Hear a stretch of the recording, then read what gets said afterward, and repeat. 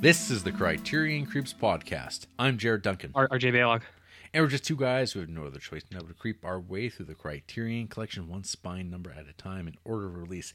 This week we're shitting where we eat and eating where we shit. Satirically, of course, as we watched Spine 290 in the Criterion Collection, Louis Buñuel's The Phantom of Liberty from 1974. But first, RJ. Yeah. How's life? I mean, better now that you're here. Oh, thank you. You ever hear that one? No, I never hear that from you. Not from me. I don't drop that every day to every person I see. You're quite unkind, usually. No, I would never say something like that to anyone ever. Yes. I mean, I was a little bit thrown off by your toilet talk, and then I realized what you were actually talking about, and I went, "Oh yeah, toilets." So I saw that movie. Yeah, I watched that movie once, allegedly. What's going on? I don't know, man. I don't think anything's going on anymore. Not for me, at least. No? I didn't do anything interesting. No? Just watching Fred Olen Ray movies. I didn't have to yell and scream at my neighbors. Actually, that dude, the can dude, I had Can Man? issues. Can Man, they moved, so they're gone. Yeah, they sold their property? They were or they rentors? the fine inhabitants of a duplex, and they left. Oh. So renting, I believe. Yeah. Yeah, You won. I won. And now I can sleep easy at night, knowing that my can will be unviolated. Right. Well, that's the most important thing, is make sure your sweet can is left Sweet can. tainted. Violated. Untainted. Well, I just don't like people dropping in my can when I'm not aware. You know what I mean? Yeah, I understand completely. Nobody wants that. Nobody would want that. So, I mean, I've never slept better. Actually, the other day, Jared, I fell asleep and it was still bright outside. I think I fell asleep at 8:30 the other day. Uh-huh. And I woke up at the normal time, and there wasn't a gas leak. No, nothing. Well, not that I'm aware of. If there is, it's still happening. But yeah, a couple days ago, I said to Andrew, I was like, I'm tired. I'm gonna go to bed. She's like, it's like 8 o'clock. She's like, can you make it to like 8:30 at least? I was like, I'll try. I mean, I'm sure you needed to get your 10 hours in. So. I do usually need my 10 hours. I mean, I'm usually able to get 10 hours even if I go to bed at 10. But so I actually got like what did you... 11 hours, 12 hours. So you woke up at 7 or 8? I woke up at 6:45. Okay. I wake up at like 6:30 now because I don't have to be in. Usually I have to be in just after 7, but because everything's locked down again, I don't. There's a little bit of a buffer, about 30-40 minutes now, so so I don't got to get up as early. But yeah, I went to. I honestly, I almost fell asleep at like 7 p.m. the other day, and it wasn't like I had a huge day or anything. Like it wasn't like there was any reason for me to be tired. I think I was just bored. Do you know what I mean? It's like that Wayne's World line where he thought he had mono for a year, but it turns out he was just bored. Huh. You know? When are you gonna watch Wayne's World again? I don't know, man. I don't know. I'd say do it sooner than later. Maybe I'll wait till an IDW Comics tie-in emerges. Is that what we're doing now? Is IDW tie-ins for movie watching? Yeah, probably. I think that I think that would make for a great podcast for somebody out there. Movies that have only been adapted as IDW comic books. And then IDW comics? Yeah. That'd be okay though, no? Yeah. Ish. No, it'd be horrible. It'd be so bad. It'd be okay-ish. What about you, big dog? What are you doing over there? Well, I'm sitting over here, a big vaccinated boy now. Half a vax. Wow. Half a vax. Half? Are you vaxxed and waxed? No. And ready to... Oh, what was that sound? Oh, I cracked my knuckles. Oh, Jesus. I didn't realize you could pick that up. These microphones got pop. It sounded more of like a wet slapping sound. Well, that happened too, but that wasn't from my hands. Right. Yeah. So you're vaxxed up, hey? What did you get? Oh, I'm a good one. I got that good one. I got. I didn't get some substandard, cloddy one. Oh, nice. And were you also relatively fine afterwards? Sore arm and a little tired. But that came toward the end of the day on both days. Post the first day, because usually I'm up till 4 a.m, and What? and then this time around is like midnight, and it's like, whoa, I'm tired. Okay, wait, roll that back a little bit. You stay up until 4 a.m? Lately, yeah. Why? How late do you sleep in? Like 9. So you're rolling on 5 hours of sleep a day? Yeah, about that. Why, Jarrett? Why? Because there's lots of things to do. There's not. There's nothing to do. I am the opposite of you, where you're bored, and I'm like, there's no shortage of things for me to do. There's no shortage of things for me to do either. I have a house full of shit that I need to get around to, whether it's funny books. Well, have you ever thought that maybe it's because you're going to bed at 7 in the evening? And maybe, nothing's getting done. I'm always sleeping. I sleep literally half the day, and then I'm like, nothing got done again. It's like, indeed. I get stuff done. I get lots of stuff done. I just mean there's no shortage of other things recreational things for me to do as well. But I'm not gonna lie to you. I'd take sleep over hobbies any day of the week. Just big snoozy boy. That's a real snoozy bitch, Jarrett. That's weird. As the kids would say. That's where you and I differ. You're not a snoozy bitch? No. So, man, 4 a.m. That's wild. I can't. Clearly. I can't play ball with that. I know there's some listeners of this podcast who would probably be on board with that, but when you guys start your side cast, which is the Bad Dude cast, you guys can 2 a.m. chat. 2 a.m. after dark. You should host like a Discord that's like 2 a.m. Yeah. Since you got nothing but time. But it's not like I want to have anything to do with other people though at that time. That's like what's so good about late at night is because there's no one around. Everyone else is asleep, and you can just like do whatever you want. You're not answerable to anybody. You get to live by your own rules. A real renegade. Andrew and I mostly have the same thing, but it happens during the work hours, not the sleep hours. She stays up a little later than I do usually, but that's understandable.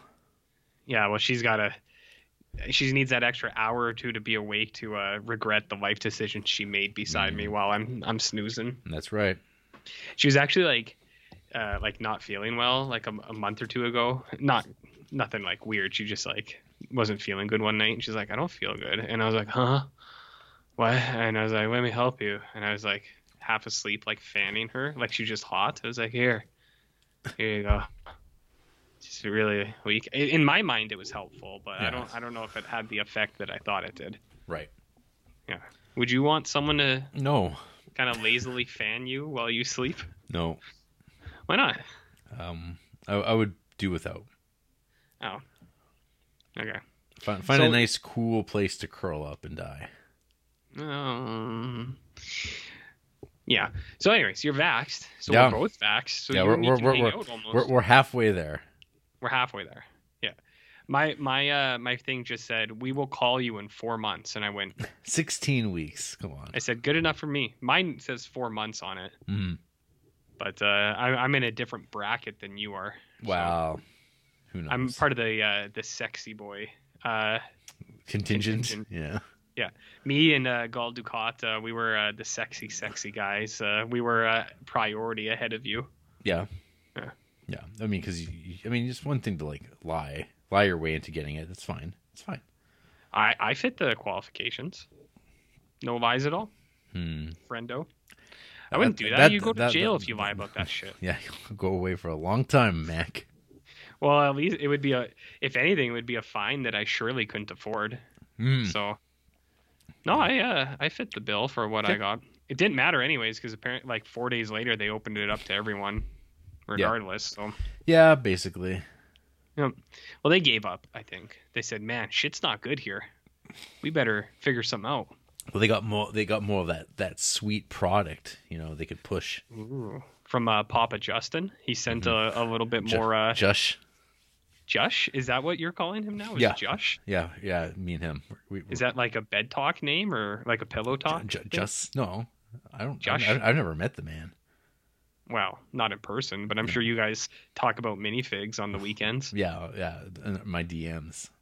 He always puts out a Star Wars post on May the 4th, so I'm pretty sure he's into minifigs. What a card! What a Have you never card. seen his Star Wars posts? I don't follow him. Jared, he's the prime minister of the country. Yeah. You're doing a disservice by not staying up to date on what he's doing. What's Jason Kenney doing right now? That guy, he's probably eating fucking a burger or something, having a cold one with his buddies in the park. Bo Bandy? Bo Bandy, yeah, eating a dirty burger and having a cold one with his boys. Mm-hmm. And that is his God-given right, Jarrett. As the Alberta people have come to know. No. Guess what I'm back to doing? What? Selling Magic cards, Pokemon cards, Yu-Gi-Oh cards, sports cards, RC parts, and once in a while even comic books. Is that why we have to start so late now? Yep. Well, I'll tell you one thing. Our start time may have been shifted a little bit, but I sure as hell ain't recording till 11 o'clock like last week. Oh, boy. Ever again. Yeah, that was... You're not going to put that evil on me again, Jarrett. Yeah. It was a bag of shit the next day. I was actually fine, but... yeah, exactly. Maybe that's why... Maybe one day, RJ, you're going to find out just like how little sleep you need. I know, but sleep is good for you. Mm-hmm. It's where you're Vikings. Your circadian rhythms break down the older you get. So I know when I'm like 60, I won't sleep at all. So it's like I got to get in all the sleep I possibly can while I can. You know what I mean? Big dog. Okay, so you're working at the comic book store. Yeah. And did anyone come in maskless today and say that it was their right? Yeah. Did you ask them to leave? No, because they come in every week. Mm. It's just a waste. And they just don't get it, or they don't care. Yeah, they're libertarians. Aren't they all libertarians? They fuck with that a little bit, but I don't think they know what that means. They hate communism and Nazis. That's all they are. Everything is Nazis and communists to them. What's left then if it's all Nazis and freedom lovers? What about freedom fighters? Wow, I mean that's some do that, but in their off time, like hosting illegal rodeos. And serving meatloaf sandwiches. Oh, fuck. I almost forgot about that thing. Man, that was gross. Oh, my God.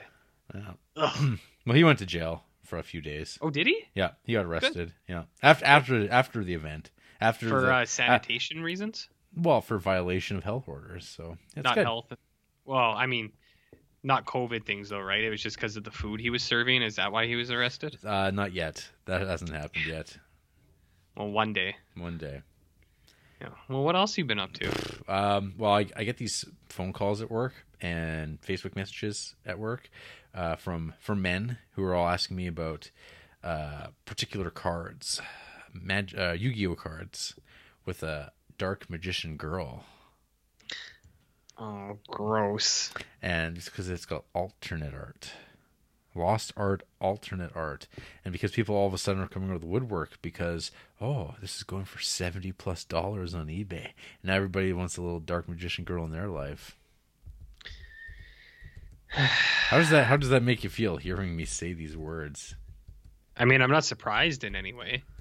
I'm not even disappointed anymore. Like, I've lost all of my ability to care about the gross things that you partake in. But it's like not surprising, and like I know that you indulge as well. What's that? I beg your pardon? It's that I know you indulge as well. In the Yu-Gi-Oh? Yeah, you're a Jiu-Jitsu, are you not? Oh, well. That's what they call them, right? That is actually one of those, like that, and like, yeah, the Pokemon. Pokemans? I don't know him. Here, I sent you in Skype here. What is this? Oh my god. It's like see, the thing that I find troubling about this picture is that it's like it looks like a little kid. Really? But it's sexualized, which I find problematic. Weird. What a strange thought to have. Interesting. It's not like anyone at the store that works there has thought the same thing. Went, why are men messaging us from like different cities asking if we have these? And they're like, hey, do you guys have those lost art cards? You got any? And you go, which one are you looking for? Got any dark magician girls? And you can get different versions of this card that is the same thing in game, but it doesn't have the artwork. Which apparently is sought after. I mean, I can see that there's gross old dudes who want this stuff, and that's gross. But I think it brings a part about a bigger issue, Jarrett. Do you know about cosplay, Jarrett? I'm aware. You know what I've noticed lately? Just like on Reddit, I'll see things and I'll see like just by accident, you'll stumble across it. You're not looking for it yourself.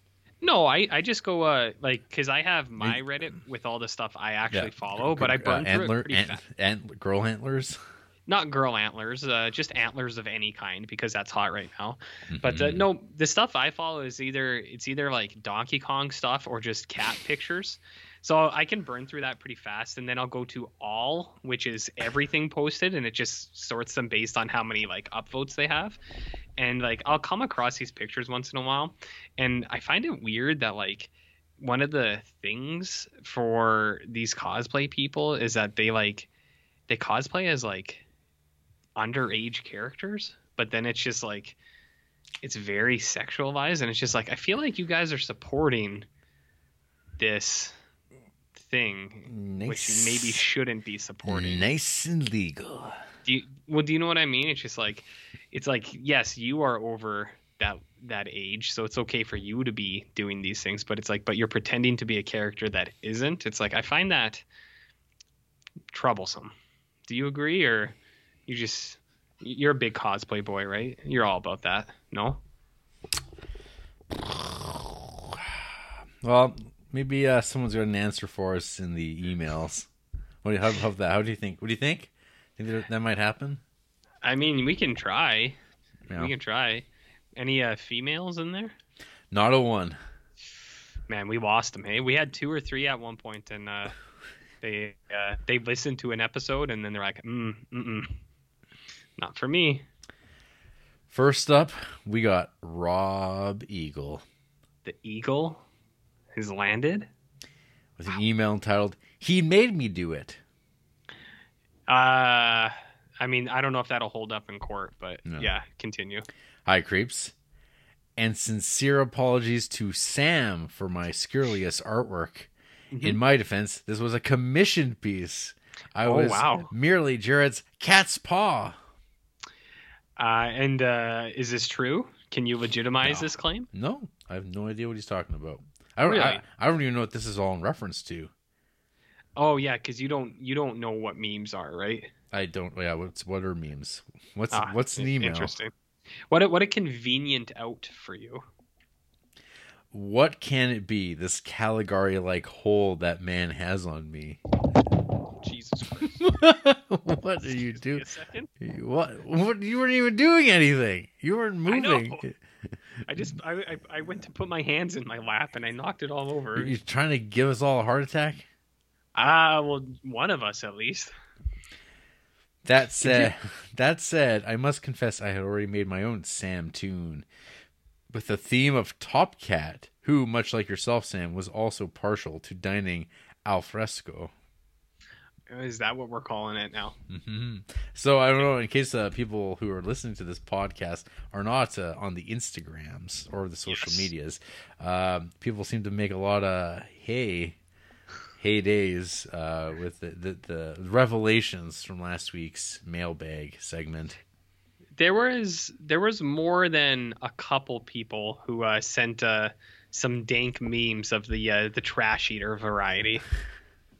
I posted a couple of them. Nothing too egregious, I don't think, other than the likeness of Sam being shared. But at least it was in cartoon form. Mm-hmm. But yeah, there's some things out there. But I also got there were some people, Oliver Granger, who rallied in support of Sam, and we'll see if he wrote in this week. But he had some things to say as well. Rob continues. When I was a kid, I totally wanted to be Top Cat. My favorite part of the show was the end credits, which showed TC bedding down for the night in his bin after a day's adventures. He'd hang up his cane, don his pajamas, and turn off the street lamp. The aerial on the lid of his dustbin told me he even had a TV in there. Interesting. Actually, I don't know Top Cat. Neither do I. Is it a British thing or was it just... I don't know. I would have thought you knew. You're the big cartoon boy. Top Cat. Are you not? Cartoon. It's an American show. I mean, I know what Top Cat is, but I didn't watch it, if that makes sense. 61, it was a little bit before my 61 to 62. Fuck, it's old. Yeah, well, you're was this Hanna-Barbera? Yeah, you're a Hanna-Barbera kid. No, I never saw Top Cat. It looks fun. They're like it's a bunch of street cats. Yeah, they're playing street instruments. One looks like he's got a martini. I don't know. Mm-hmm. So that wouldn't fly nowadays. No, that's probably Boss Cat. Boss Cat would totally have. There was Top Cat movies lately too. Top Cat the movie and Top Cat Begins. What about Top Cat Rises and Top Cat v Garfield? Dawn of Lasagna. I'm not familiar with those either. Oh, okay. No. Interesting. What else you got? My favorite part of the show was the end credits. Okay, we got that. When asked what I wanted to do when I grew up, I reply with total sincerity and to my mother's utter mortification that I someday hope to live in a trash can. But a cat's got to make a living. Mm-hmm. I spent one afternoon cutting a huge piece of cardboard into a big circle, then carefully painting it into different colored segments before nailing my art project to the door of our garden shed.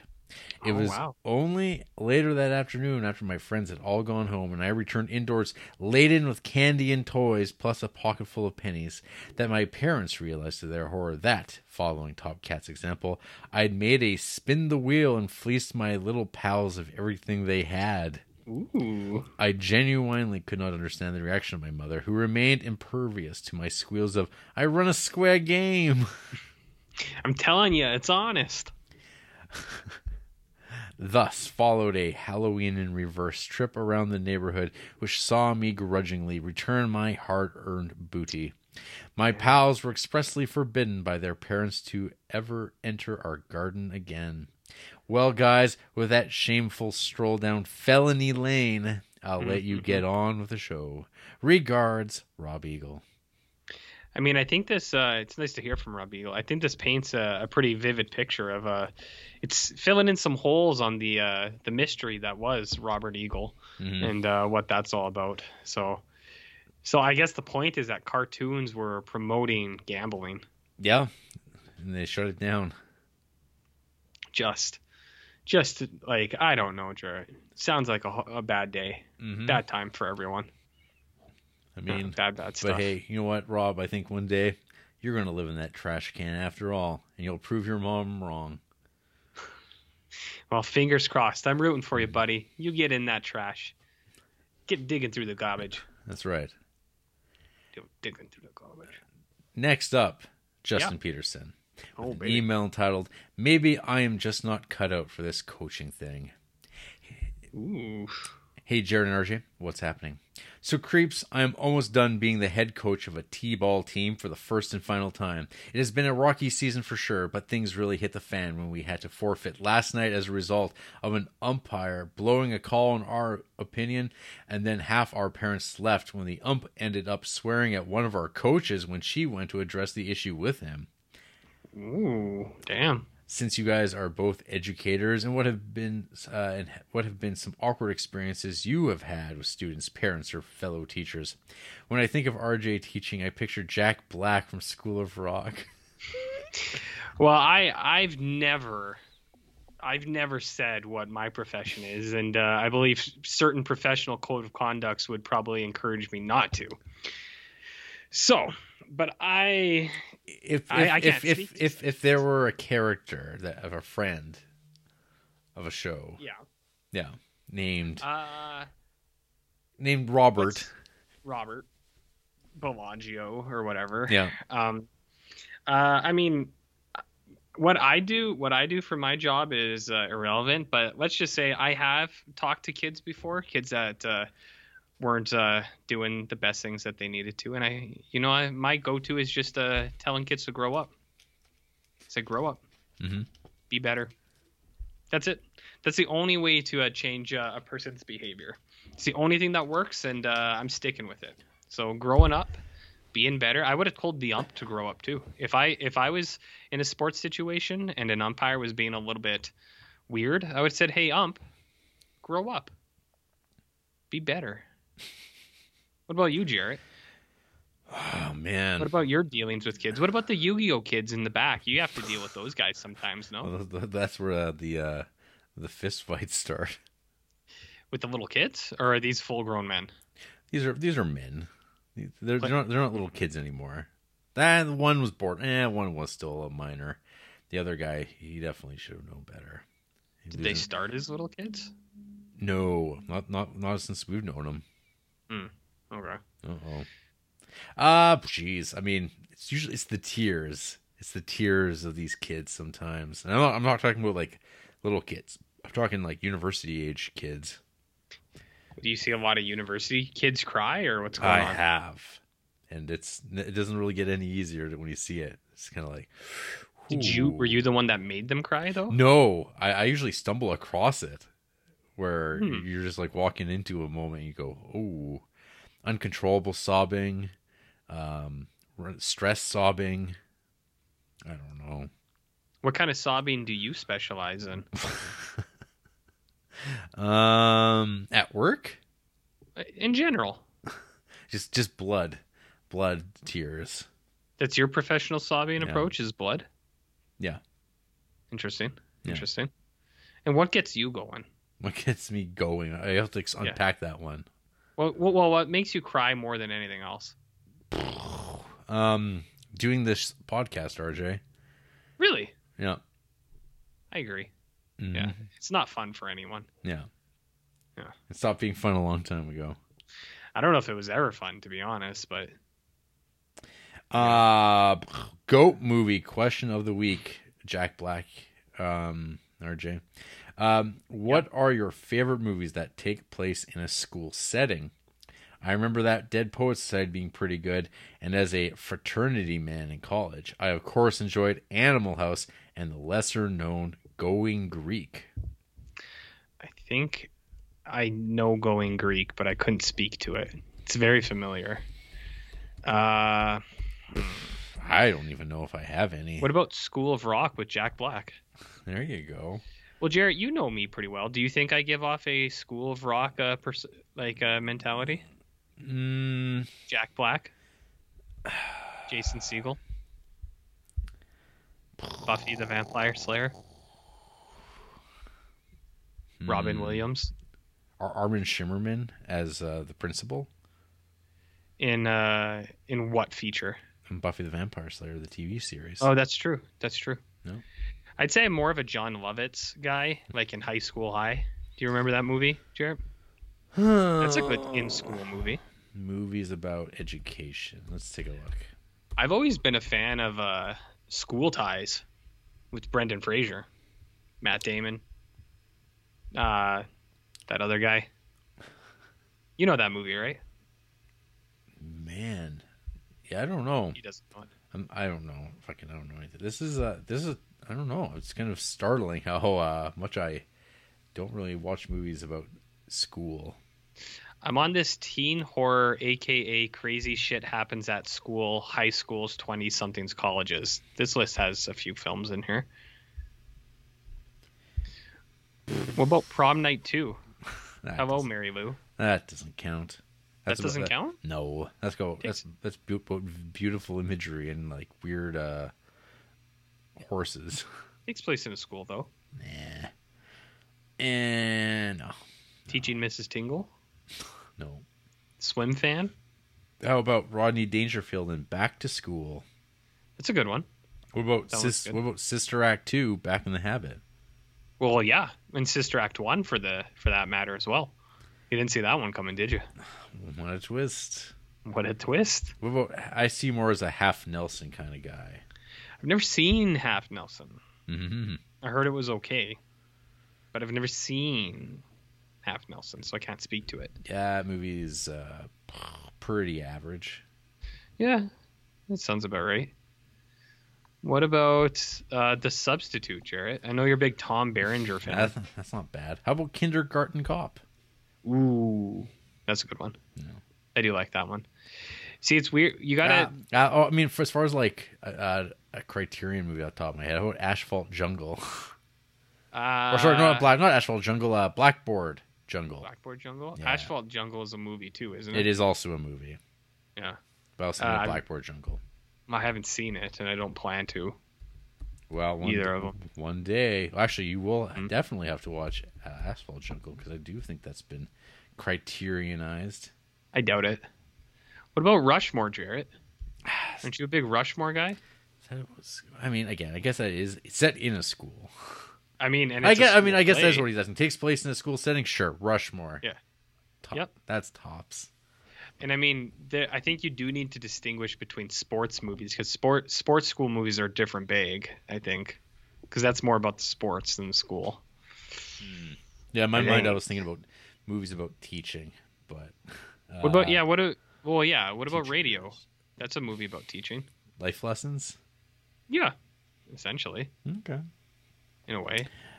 Foodie question of the week. Does Suspiria count? Sure.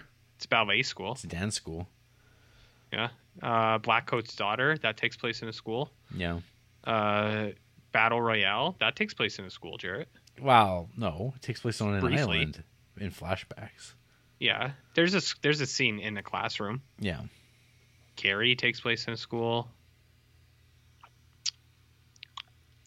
That's all I got. Cool. Foodie question of the week. Yes. Are the liquor stores in Canada just like the ones in the States? When I was in Sweden, you could only buy stronger beer in a liquor store, and they had very limited hours to try and cut down on alcoholism. So, what do you normally go for when you are going past the beer and liquor sections? Ooh, I know you're a big liquor boy. Why don't you tell me what you go for? Well, Justin continues, I pretty much like it all, but booze is the one area where I'm a little more frugal. I typically go for that bottle of Evan Williams whiskey or Yuengling beer. Younglings? Youngling beer? That sounds illegal. Do you ever change things up when you're having a cold one with Du Bois and spring for one of those ciders? I've dabbled from time to time. What about you? I don't know, RJ. This is your expertise, I feel. Well, Jarrett doesn't drink. I should just put that out there. I saw him drink one time in the many years that I've known him. Only once. Yeah. And you didn't finish that one drink you had, so I think I even finished it for you. Because as Stephen King would say, finish it. Mm-hmm. Don't let it sit there. Yeah. Finish every drop. I usually just like beer because I know exactly how to gauge myself on it. I know how I'm going to feel after a certain amount. Nothing crazy happens. Sometimes when you're dabbling in that hard liquor, sometimes you think you're on pace for something and then it can totally turn on you. That said, when I do drink the hard stuff, I like bourbon. Mm-hmm. Just bourbon. I don't mix it with anything. Just a nice bourbon. Sometimes I'll put some bitters in there, but that's about it. And then cold ones with Du Bois. I mean, whatever's cold is going to get drank when you with Du Bois. So if you got some ciders, you got some teas, you got some seltzers, you got some natty ices, and what's that? You ever heard of a Natter Day? No. It's a natty ice beer, but it's kind of like a lemonade beer, like a strawberry lemonade kind of thing. It's pretty good. It's very cheap. Like it's low quality alcohol, but goes down smooth all the same. Do you know what I mean? So yeah, as far as the Canada liquor stores v United States, ours are pretty different. Yeah, I mean, in the U.S. you can go to a convenience store and get beer. Mm-hmm. In Canada, you have to actually go to a liquor store. Yes, yeah, we do not sell liquors at the gas stations or the grocery stores. It seems like a good idea, but yeah. I mean, it's convenient when I'm in the States, but to be honest, I think it is probably better that we just have like designated liquor stores here that are their own thing. But you can start buying booze at 18. Yes, we have that. We got that going for us, which is nice. It's ridiculous because in the States, is it like this arbitrary 21? Some states, or is that all across the board? No, I'm pretty sure that's all states. Like there's a couple provinces that are 19 for drinking ages, but that's just the weird ones, right? Like I think Quebec is 19. Oh, I don't know about that. Or is it there's like one or two provinces drinking age. Very important. Well, most of them are 18, but I'm pretty sure there's a couple that are 19. 19 BC, New Brunswick, Newfoundland, and Labrador, Northwest Territories, Nova Scotia, Nunavut, Ontario, PEI, Saskatchewan, and Yukon. So that's almost all of them. The only places it's 18 are Alberta. And in Quebec? And Manitoba. Oh, yeah. So it's 19 everywhere except for here. Well, it's because we got to have those cold ones in the park, Jarrett. You can't be waiting until 19 for that. Yeah. I knew Quebec would not be amongst the 19 crowd. The 19ers? No. Well, I didn't realize that it was the opposite. I thought there was just a couple that were 19, but... Well, because like in some places, like they also have like a grade 13 too, don't they? Grade 13? Yeah, I think I don't know. I can't remember. Like Ontario's got like more of a like have an extra grade or some shit. I mean, I think that's just being a super senior. Like if you don't get all your credits in grade 12, you just got to come back. That's grade 13. Okay, I don't know. All I know is what I know. If you know what I mean. I do know what you mean. Exactly. I mean, 18's good age. I think one thing we got that legal cannabis up here. That should have been the age should have been up on that. That should have been like 25. On what? Cannabis. Cannabis. Yeah, the age to buy that should have been like 25 for people, not 18. Marijuana? Yes. I was a part of some studies that showed that before then your brain's still developing. It buggers up your brain, but alcohol does the same thing too. So just don't do anything. Be Jarrett. Yeah. Stay up till 4 a.m. not drinking. Painting minifigs. Painting minis and doing whatever else you do over there. Oh, all sorts of shit. Yes. Game talk. Apple cider is good, by the way. Just normal apple cider? Well, like alcoholic ciders. Yeah. Very good. Ciders aren't bad. Ciders, shandies, seltzer drinks aren't bad. You might like a seltzer. How do you like Guinness, RJ? I don't mind it from time to time. I can't put down a whole pile of them because they're pretty thick. It's the same with like I'll have a Guinness and then I'll probably switch to something else. But I used to like IPAs a lot. Now I don't like them anymore because it's too much work to drink those. I got you. I just want something smooth and easy. Game talk. So apparently Mario Odyssey speedrunning is a popular thing amongst the kiddos these days, and my son is really into it, despite my attempts to get him to play Zelda more. So what are some of your fondest Nintendo memories? Zelda Ocarina of Time was the first one of those games I beat, and I remember my mind being blown when I finally figured out how to see the Bongo Bongo boss. Or how about that first time discovering those star levels in Super Mario World? Ooh. What about you, Jerry? You're a Nintendo kid in heart. Kind of. Mario. Just Mario? Nintendo memories.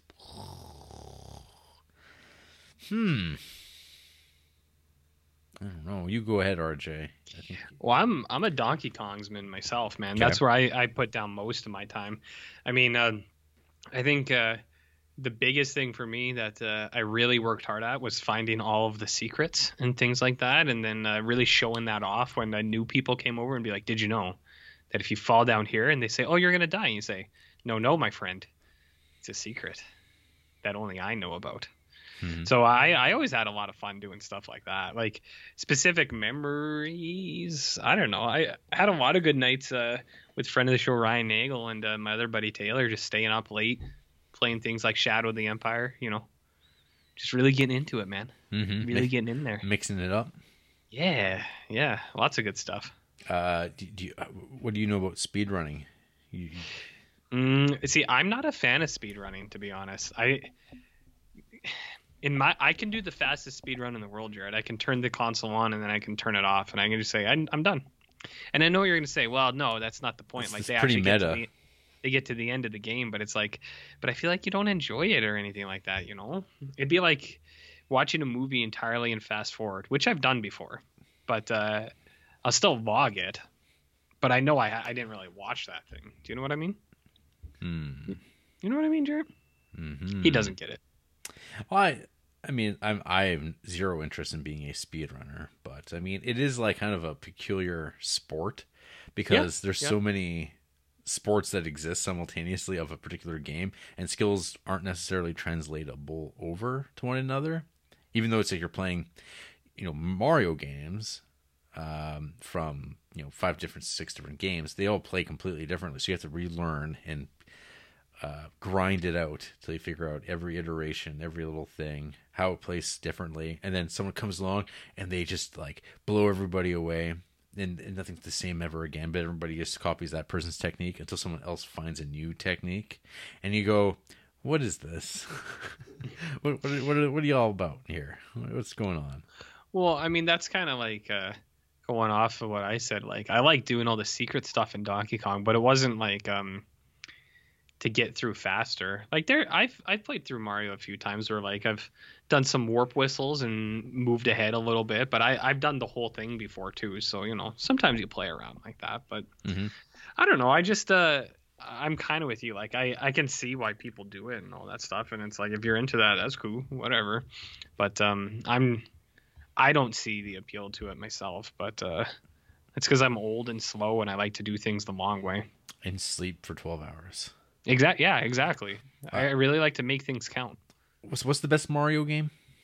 What's the best Mario game? Yeah. Super Mario Bros. 3. Okay. It would be that's the one I put down the most time for. I know a lot of people just say Super Mario World, or yeah, but I'm a 3 min. Mm-hmm. Okay. Yeah. You're gonna say something crazy like number 2. Why would that be crazy? That game is gorgeous. Even it's not really a Mario game, but it is amazing. It's a pretty wicked game. Yeah, it's not a bad game. It's just the not even the black sheep, but it's the one people usually have issues with. Issues with? Really? Well, I mean that ending, Jarrett. That ending. That ending. You know that ending? No. It's all a dream. Oh, well, who cares? Most video games have horrendously bad endings. Yeah, I know. They walk back home. That's the end of Super Mario World, if you want to strip it down. But it's got that sweet music. Maybe they take a cloud. He jumps on Bowser's head till Bowser dies, and then they walk back. And you're like, wow, what a powerful ending. It's video game endings. Well, how else are you going to do it? You want to see what's the ending going to be. And it's like, well, it ends, and it says, thanks. Here's the people who worked on this game. I mean, that's one way to do it. Yeah. Surely. Well, Creeps, I look forward to hearing you guys talk about Buñuel movie that appears to have a ball sack on the cover. Thanks for the time. It's something. Have a great show. Cheers. Thanks, JP. It's not. I think it's a butt on the cover. I figured. I saw a butt too. But I only know that having seen the film because there is a butt in the film. There's a bum. Yeah, it's on display quite well. Check out our Instagram for more. Check it out. You'll see. Next up, Sam Sanchez. Oh my God. No subject. Hello again, guys. First off, I would like to apologize to the great Sam number 1 in not following him back until recently on Letterboxd. Yeah. I actually had no idea he had already followed me, and I noticed him, I believe, leave a comment on an RJ review, open up his profile to follow him, and notice he had a follows you next to his name. My apologies. Well, I'm glad that Sam's rectifying one thing, but I still want to know what he plans to do about these rival podcasts.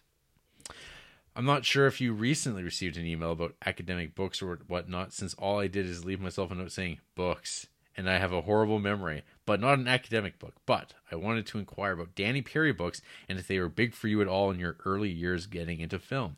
I honestly had never heard of Danny Perry up until like 4 years ago or so, but now I hear nonstop how influential his cult movies books were for so many podcasters or people on Letterboxd. It kind of surprises me that I had never heard of his books, considering how deep I dove into lists and books when I was first getting into film, and the movies that appear in his books aren't far off from what became my taste. I'm trying to recall if he's ever been brought up, and again, my memory sucks. Yes, he has been, Sam Sanchez. I have talked about Danny Perry. Have you? I don't remember this. Well, I even use Danny Perry as a tag on Letterboxd for the movies that appear in one of his 3 cult movies lists. No, you books. did not. I have for years now.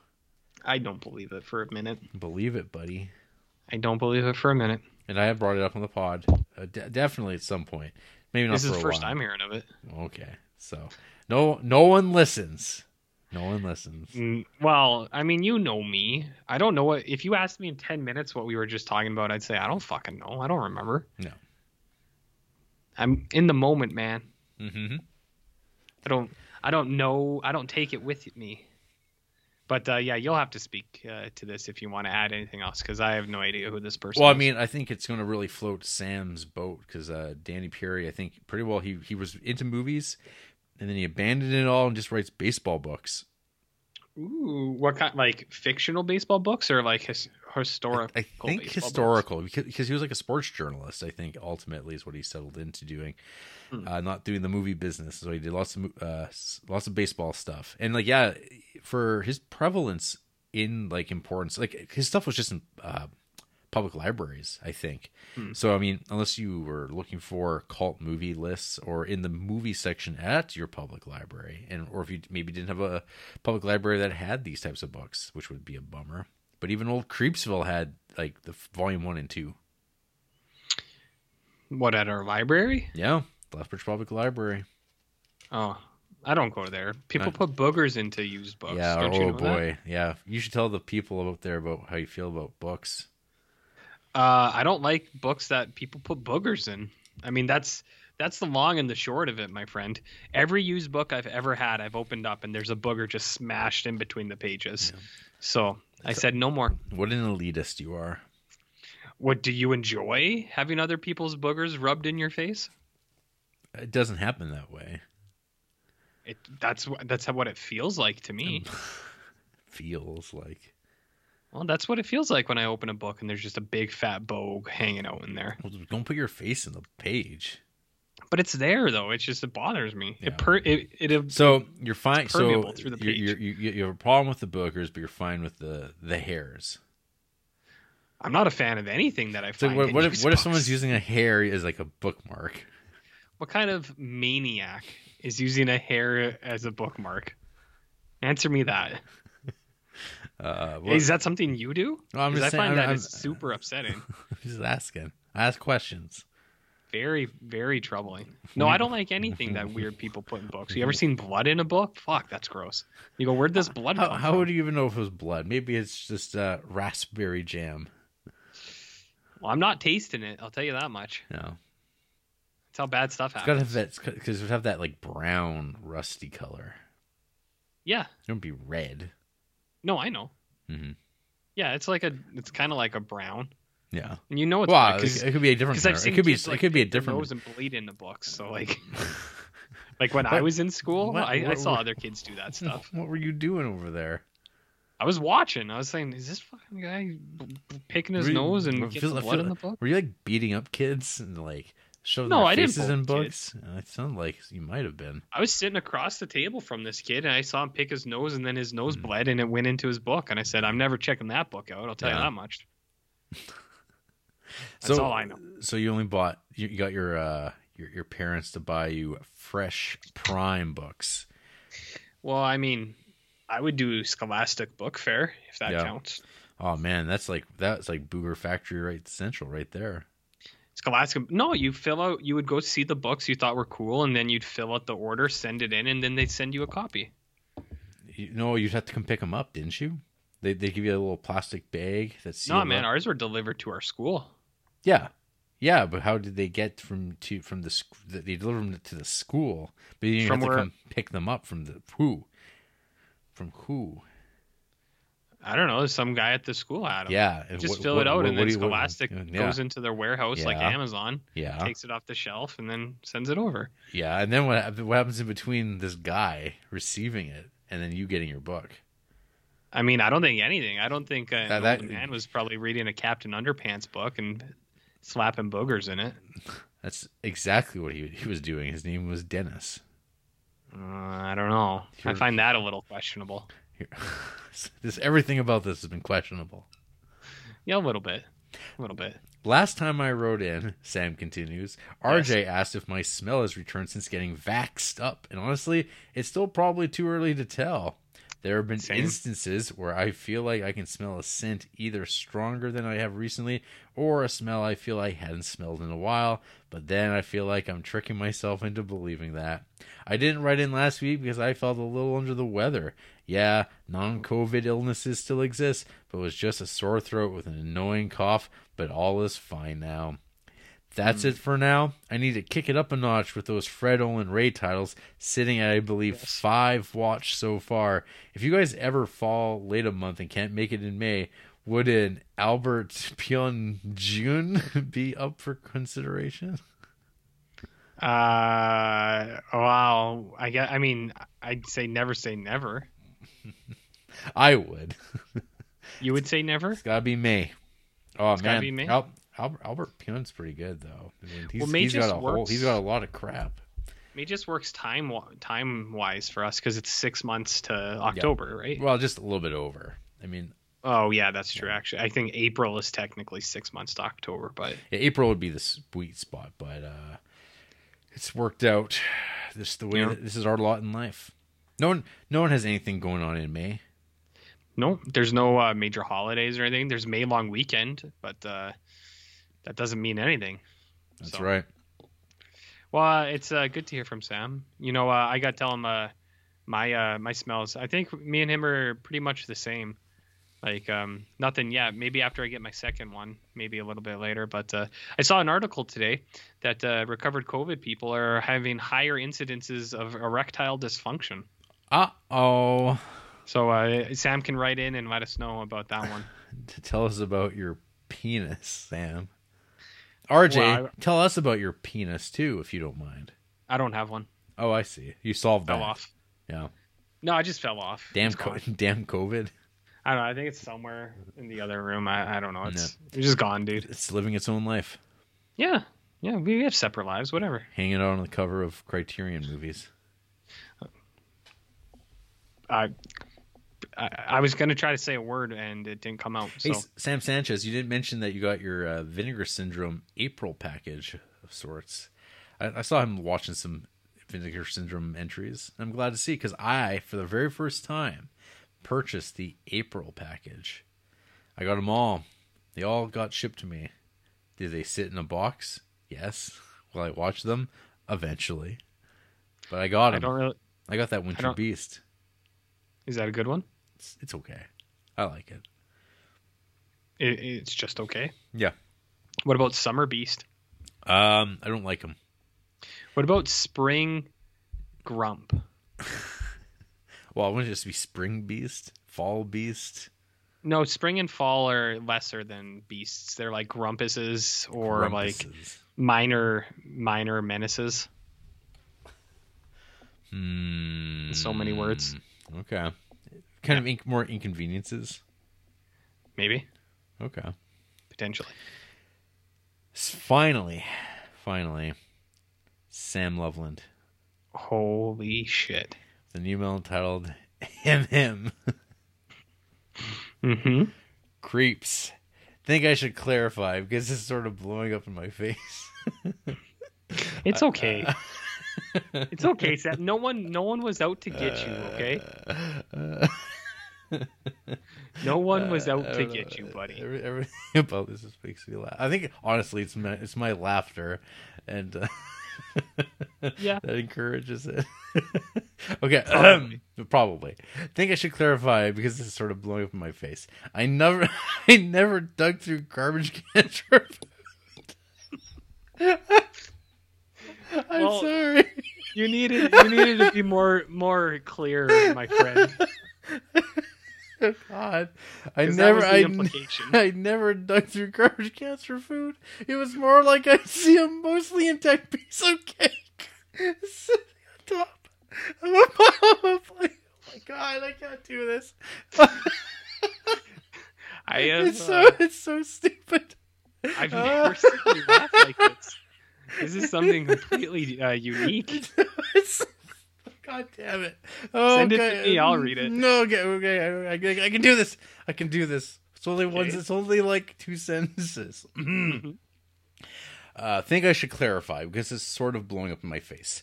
I never dug through garbage cans for food. It was. God. It was more like I'd see a mostly intact piece of cake sitting on top of the pile on a plate and grab a piece of it. Still pretty good, but not as bad as what people might think. Oh yeah, no, it's fine, Sam. It's fine. It's fine. You just saw me cake on the top of the garbage can and ate some. It's fine. You didn't dig through it. It's okay. I don't. This is the revitalizing life that this podcast has needed. It's brought back so much more joy into Jared. Something I haven't seen in a long time. I think Sam might be too. I don't know if he's too young to be familiar with the Seinfeld episode with George, but I mean that is essentially the exact same situation, right? You know, it was just sitting on top of the garbage. When it's like, yes, potentially. I'm glad he cleared things up, though. Oh, absolutely. Yeah. Now it's fine. Yeah, everything's good now. No. Secondly, I was not trying to be passive-aggressive to Sam Sanchez. I was genuinely trying to shout him out. I should just stop mentioning him in any correspondence, because it seems like all I'm capable of doing is accidentally or jokingly insulting him. No more. Wow, so now he's just dead to you. That's great. There's been some major developments in the stories of the Sams in this episode. Yeah. Like, a lot is going on. It's like a turf war. It's something. No. It's something. It's getting bad. Oof. Ooh. Third, I have a question. Do you lot believe in auteur theory, i.e. the idea that the director of a movie is that movie's author, and that you have to examine the work of a director as a whole and as it relates to their broader artistic vision? I would say I probably don't subscribe to it, just because film is an inherently collaborative medium, and that a film has many different people with different artistic visions and contributions that they bring to the table. While it's true that this is typically the way people already talk and think about movies, I wonder if there's a better framework. Interested as always in your thoughts. Thanks, Sam Slam Love Machine Loveland. Man, I gotta say, I do like his bluntness in that he wasn't being a passive aggressive. He's full on, and aggressive. Just full on aggressive. I think Slam Loveland is got to be the guy we send after other people now, because I think he's got that kind of energy that we really need to go after people. In terms of auteur, art isn't real. That's well established, so none of it matters. But I do actually kind of agree with the sentiment that it's a group effort. So yeah, it is kind of bullshit if you just lay it on one guy. Like, I mean, one person can make a movie better, but it's like all those people doing other stuff, they count too. The gaffer, what would they do without a gaffer? Bill? Yeah, Bill the gaffer. That movie wouldn't be made, man. No fucking chance. You think Denis Villeneuve is gonna go hang up the lights himself? No fucking way. Fuck this. Does he even know how to plug a light in? I doubt it. Dude can't even make a movie. So yeah, that's my stance. I don't know about you. Well, I don't know. It all depends. Each director is going to be a different entity. You watch 18 Fred Olen May movies, and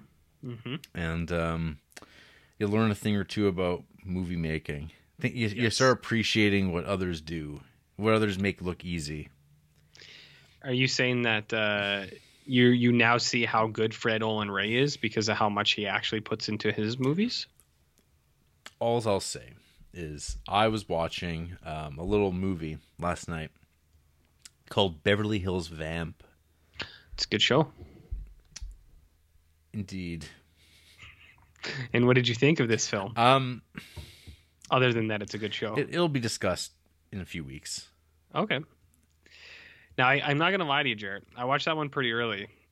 And I think it was on a Saturday where I had a couple cold ones with the boys. So I remember liking it. But maybe we'll discuss that when the time comes.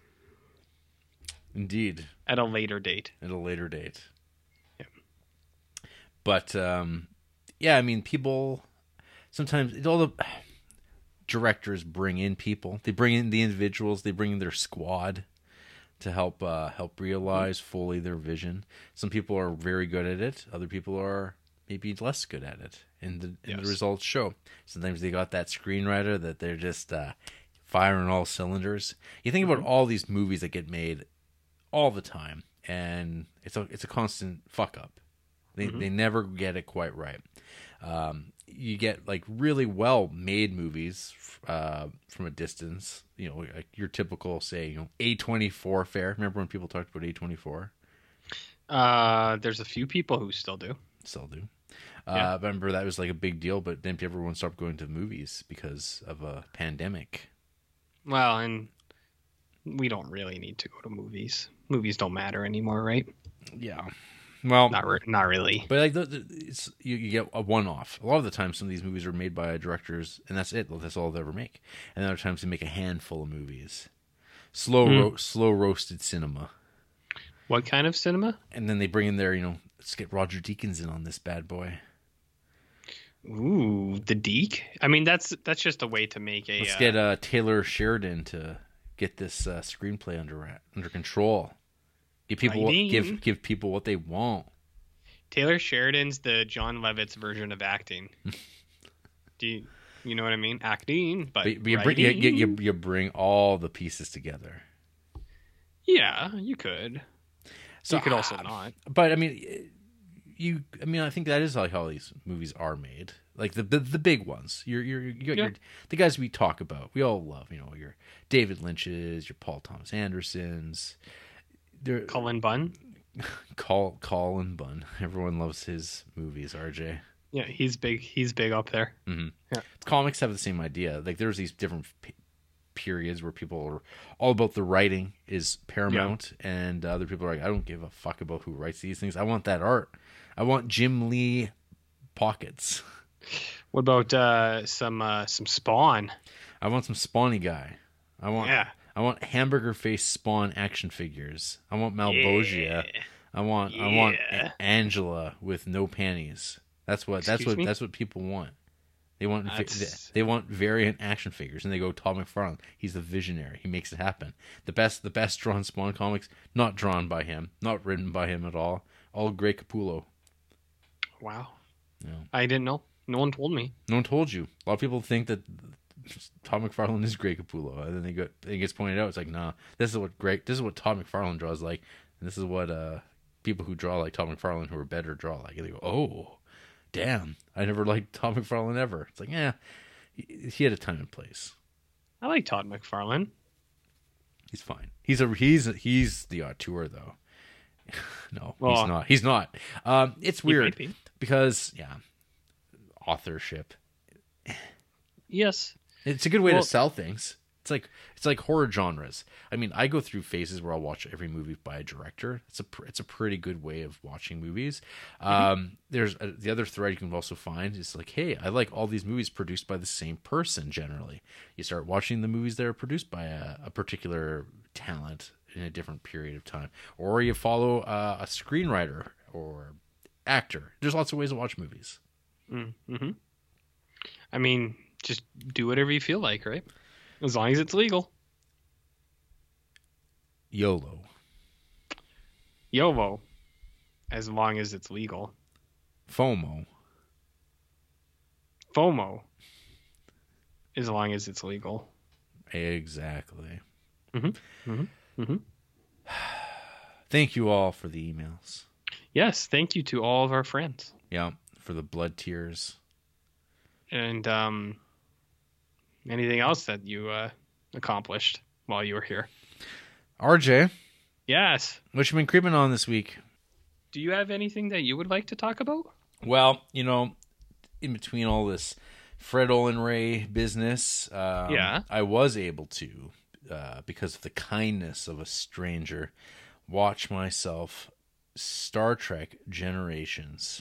Wow. The baton pass between one generation of Star Trek actor to the next generation of actors. Is that why it's called Generations?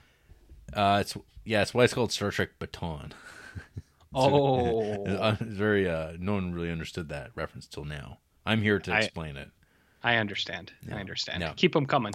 Yeah, it's been a while since I'd seen this movie, RJ. And how did it fare this time? Well, I've never been a fan of this movie exactly. Even when I was a kid, when I saw this in 1994 in theater, You went, this is boring. no, I was like, I like Star Trek up to that point. Yeah. I was down with the Trek. Really? I was with it, but the movie left something to be desired. Being like a big fan of the Shatman, of Shatner, of Kirk specifically, Mm-hmm. being like, this is going to be the greatest fucking movie ever made. And was it? No, it wasn't. It's not at all. It's kind of a mess. There's so much that is there not to do for Riker. Riker doesn't do anything in this movie. He crashes the fucking saucer section. Good job, Yeah, bud. he's not great. I mean, he does some bad stuff. He's too focused on the ladies. No, he's not. He doesn't even get to do that. Not even that in this one? Gates McFadden does almost nothing other than get shoved into the water by Data. I mean, Gates McFadden doesn't usually do much anyways. No. Deanna Troi, goes and talks to Picard about his dead brother and nephew who died in a fire. The ones that we had just gotten familiar with, that we were all rooting for. Yeah, that one episode right after Best of Both Worlds. That hasn't been brought up once since. Nah, they realized it didn't play as well as they thought it would, and they gave up. And it's like, well, man, Picard's a real mess. And you're kind of like, would anyone watching this movie without seeing those, the TV show and that episode, which would have aired, what? When did the fourth season start? 1991? Oh, remember that episode? Remember that episode from 3 years ago? And whenever you watch this movie, they're dead. When I watched this in the theater, I had no idea. I didn't remember what they were talking about in his photo album. I see what you mean. Yeah. Well, that's the issue with. I mean, having just watched the show all the way through, I remember I got it more, and it worked way better, I guess, in some ways. But at the same time, I don't know that, and the giant emotion chip that Data then finally takes on, so he can be the quipster. It's all worth it at the end, though. He's gonna go, oh shit! It's all worth it for that reunion with Spot. Yep. I'm happy, yet I am crying. Hey, we're all crying. Mm-hmm. We're all crying. So it made a little bit more sense now that you had just watched it. I could see why it'd be weird if you just jumped into it cold. But... Well, especially if you're watching Star Trek episodic, but it's a little bit slightly more satisfying, but not very much. It's still not great. It's still not a very good movie. Even with old Guinan just showing up and this whole explanation. It seems to be that whole race that they belong to, her and Malcolm McDowell and what's his name, the vampire from Fright Night. Malcolm McDowell? No. I don't know. I've never actually seen the original Fright Night. I've just seen bits and pieces of it. Are you shitting me? I'm not. What the fuck? And I realize I've never told you that before, but what? It's true. I've just seen parts of that movie. I've never actually. What? And even that was probably 15 years ago. Jesus Christ! I don't know if I even have it logged as watched on Letterboxd. Let me see. You keep doing your thing. Chris Sarandon is he's part of the same race. I'm like, oh, is this like where all the real actors, I guess like with real careers, are they the ones who get to play this race of alien only in Star Trek? Because I think there's only been 3 now. I see who you're talking about. Susan Sarandon. Yeah. Mm-hmm. Yeah, he's great. Yeah, okay. So I've seen most of Fright Night. I do have it logged. I just haven't seen it in a very long time. But yeah, he plays more than a couple characters throughout the show, right? More than a couple? Who? Chris Sarandon. He's just one. Just one? He just showed up in you one. just mean he would fit into those roles? Well, he's part of the alien race that Guinan and Gotcha. Dr. Soren are part of. They're like the one group of people who are like they live really long. They're humanoid, but they have like some weird temporalness about them. They're like superhumans, essentially, but they got wiped out by the Borg. Okay. I do see what you But I'm just saying they're always played by like famous actors. Well, yeah. More famous than Star Trek actors. What I'm saying is Garrett Wang ain't going to be playing them anytime soon. Fuck, Garrett Wang's not going to be playing anything anytime soon, as far as I can tell. Yeah. So yeah, Generations. I don't know if I sent you. There's a clip in that where Michael Dorn's stunt double. He does a bump so bad. Oh, it looked so brutal. This guy, like when the saucer section hits the ground on the planet, the Michael Dorn's Worf guy. He does a fucking header off of the from the front down to the ground, and he just goes up he folds up like an accordion on this bump on his shoulder. Oh, it looks so bad. And then of course, when Picard goes into the rift or whatever, the ribbon, the Nexus, that's it. Yeah, the Nexus. He decides him and Kirk join forces, and Kirk's decides oh yeah, sure, I'll come back, help you out a little bit. You know, I'm not doing anything else.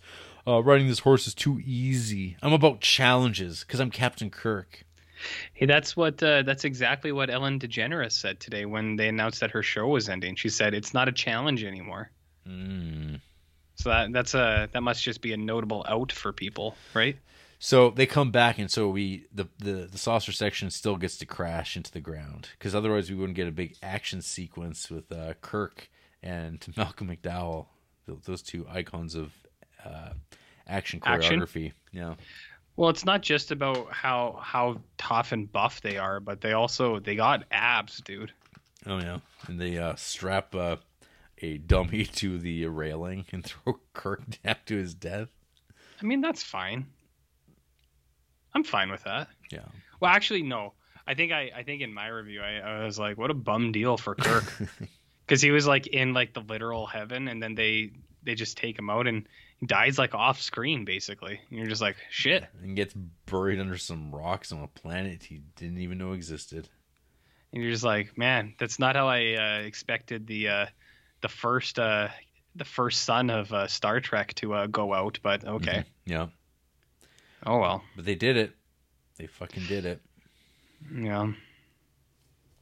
But other than that, yeah, I started watching Babylon 5, RJ.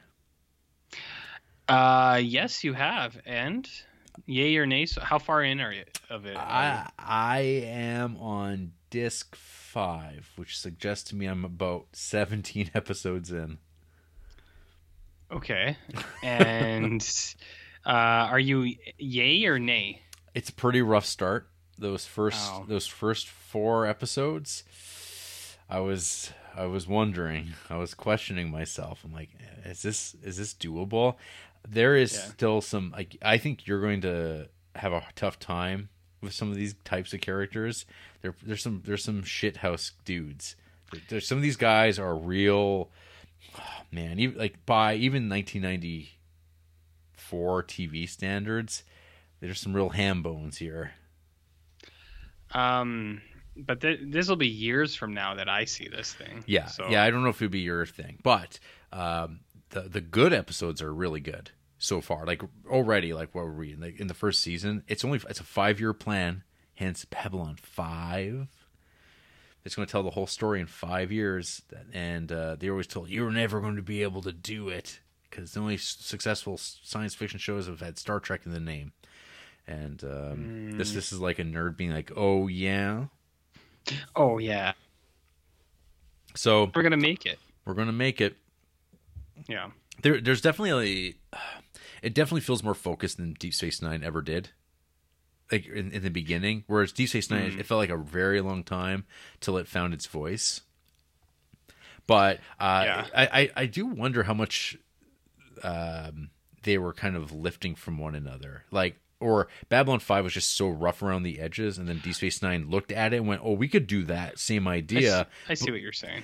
And because, like, yeah, there is like the best things about Deep Space Nine. You know, your Gul Dukats, your Garrix, that stuff is Bashir. Everyone's favorite. Oh boy, oh fuck, the Doctor on Babylon 5 is just a charisma vacuum. This guy, some of his line delivery and his first appearance is unbelievably bad. Like, you're just like, where did they find him? But that's like all your principal actors, like your humans. I don't know what it was. It's them like trying to like get adjusted to this type of material. They have a hard time. The main character, there are people who cannot watch the first season because they hate that guy's acting so much. And I'm not that much of a hater of it, but there is shit there where you're just like, did somebody how does it go? Is there a convention and nobody told me? Okay, patch me through. And you just go, whoa.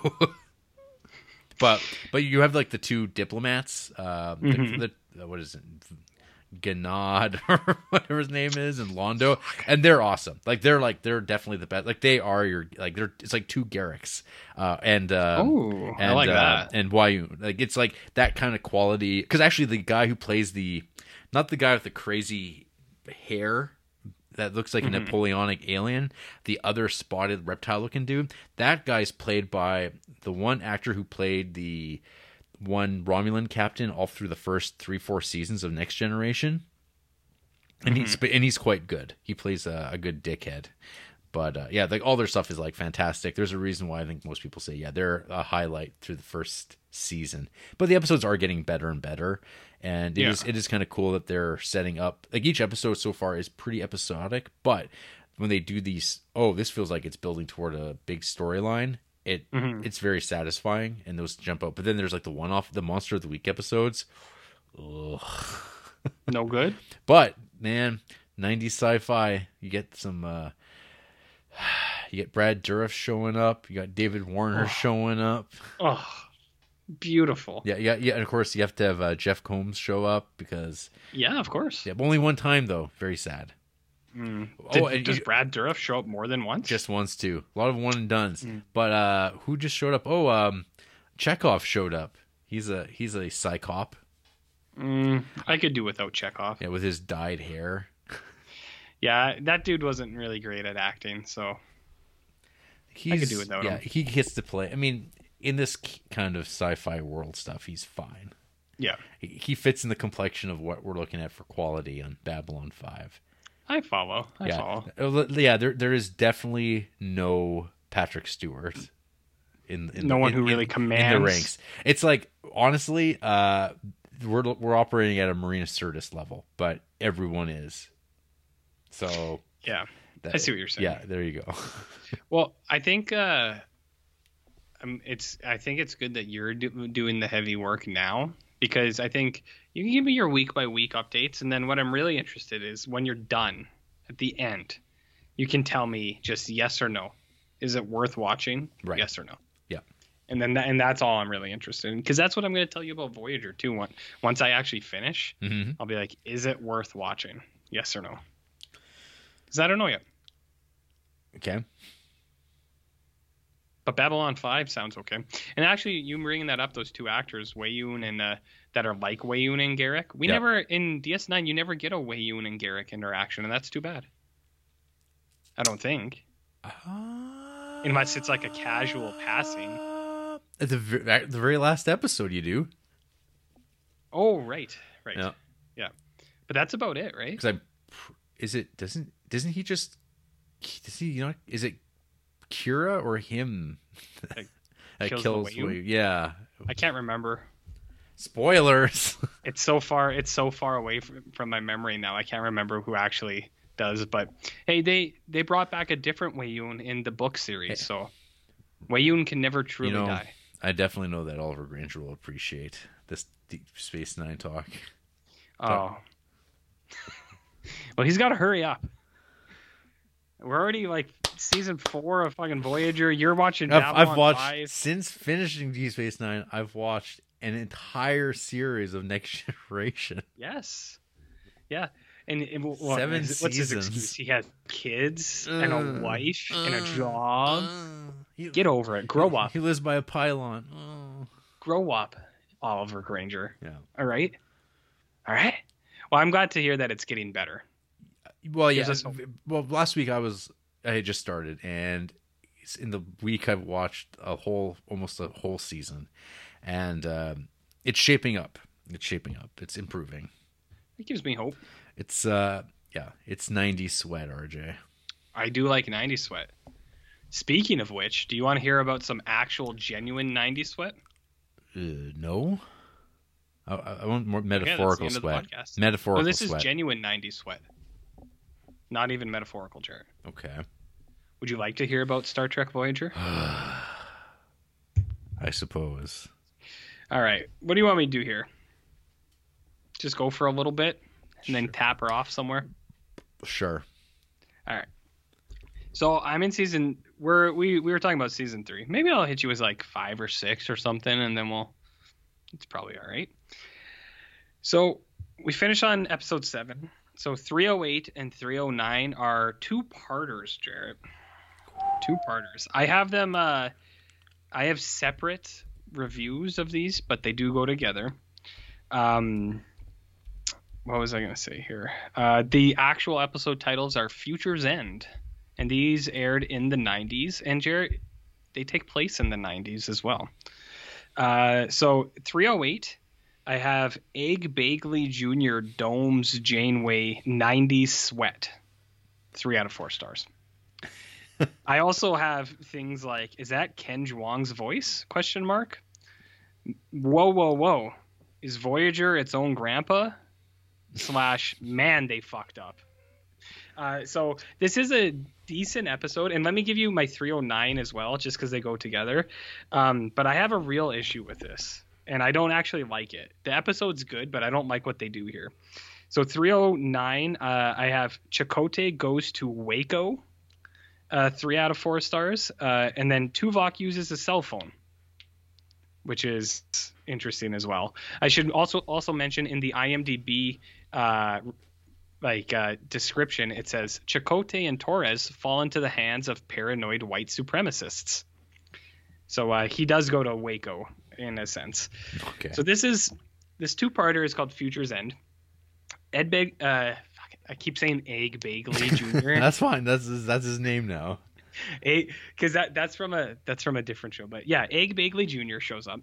So what's going on is Voyager is flying around, and then a temporal distortion opens or something, a temporal rift, and a time cop comes out, and he says, Voyager, I am from the future. You are about to do something that is going to throw off the timeline forever. I'm here to destroy you. And Voyager goes, huh? Us? Why would you destroy us? And then they resist, and then they get brought into the 90s. And then what happens is the guy who was going to kill them, he shows up in the 60s. Then they come through, and they're in the 90s. Egg Bagley Jr. sees the ship in the 60s. He finds them, and he finds the ship, and he steals it. And then he becomes an Elon Musk type guy who has used the technology. And then Voyager comes in the 90s, and they can't get back. So their thing is they have to try to find Egg Bagley Jr., the time cop, and then try not to do anything to throw off the timeline. However, what happens is Voyager becomes its own grandpa, much like Futurama would do sometime later. And I actually do not like this. I think it's kind of shitty. This 2-parter episode, it's a good episode, but I don't like the implications of it. So Voyager comes back, and they really fuck up. They're like, we can't let anyone see us. And then there is a an actual scene in the news that doesn't get like washed away by like time stuff. The Voyager is like flying like like surface level, like blowing up buildings and shit in San Francisco, and then they go away and they're like, do aliens exist? And I was just like, man, you guys fucked up. But then throughout the course of this episode and the next one, you find out that Egg Bagley Jr. took all the technology from the Time Cop, which was a few centuries ahead of where Voyager was even, that had even better technology. And he was the one who designed all of the stuff that would eventually lead to Starfleet and their like warp drives and their starships and stuff like that. And I was like, I don't like this. I don't like the paradox that this has created, where it's just like the only reason Starfleet exists is because someone from Starfleet from the future came back in time and gave all of the information to some dude who then used it and then built, like, Starfleet came from it. I don't like that. I don't know how you feel about that. Other people are probably like, whatever, who gives a shit? It's a TV show. But I feel like it's I don't think that's in Gene Roddenberry's image. Oh, it's Gene Roddenberry's 100th birthday today, by the way. Oh wow. Yes. But here we are. And here we are. Other things that happen. Tuvok uses a cell phone. Chakotay gets taken by white supremacists. And then this is the episode that makes the Doctor mobile. They give him like a transmitter where he can go anywhere now. And it's from the future technology. So I think this whole thing was just to create a technology to allow the Doctor to be part of the gang outside of sickbay. But that's those two episodes. What do you think, Jarrett? Do you have as much of an issue with this grandpa syndrome as I do, or is that just me? Don't they like fix it before they're done? Not really. There's something about the Starling admits to Janeway that he intends to travel into the future to steal more advanced technology because he has reached the limit of what he can create by studying the Eon. Voyager returns to the exact moment they first encountered the Aeon. By the end maybe. Of it. So I think they plug that hole. Oh, see, if they did, I must have missed that because I had thought that they just kind of left it, and I was like, well, that's dumb. But it's like, but the implications of it too was that like all of the Starfleet stuff was based on this guy. So I was just like, well, how do they get around that? Hey, I just saw Sarah Silverman's in this episode. She is as a 90s alien chick. Also, Tuvok wears a toque. There you go. In this to cover up his ears. Vulcan ears. You know what Kirk would say about Vulcan ears in the past? Do you remember that? You remember that screenshot I got you? Supposedly, there was some plan. They liked Sarah Silverman so much that they wanted to make her a member of the crew so she could be a romantic interest for Tom Paris. Sarah Silverman is good in this episode. I don't think there's a great chemistry between Tom Paris. It's apparently this whole episode is trying to get someone to be a romantic interest with Tom Paris. This whole series. That's all. That's what I've taken from this so far. Because now they're trying to do it with Torres.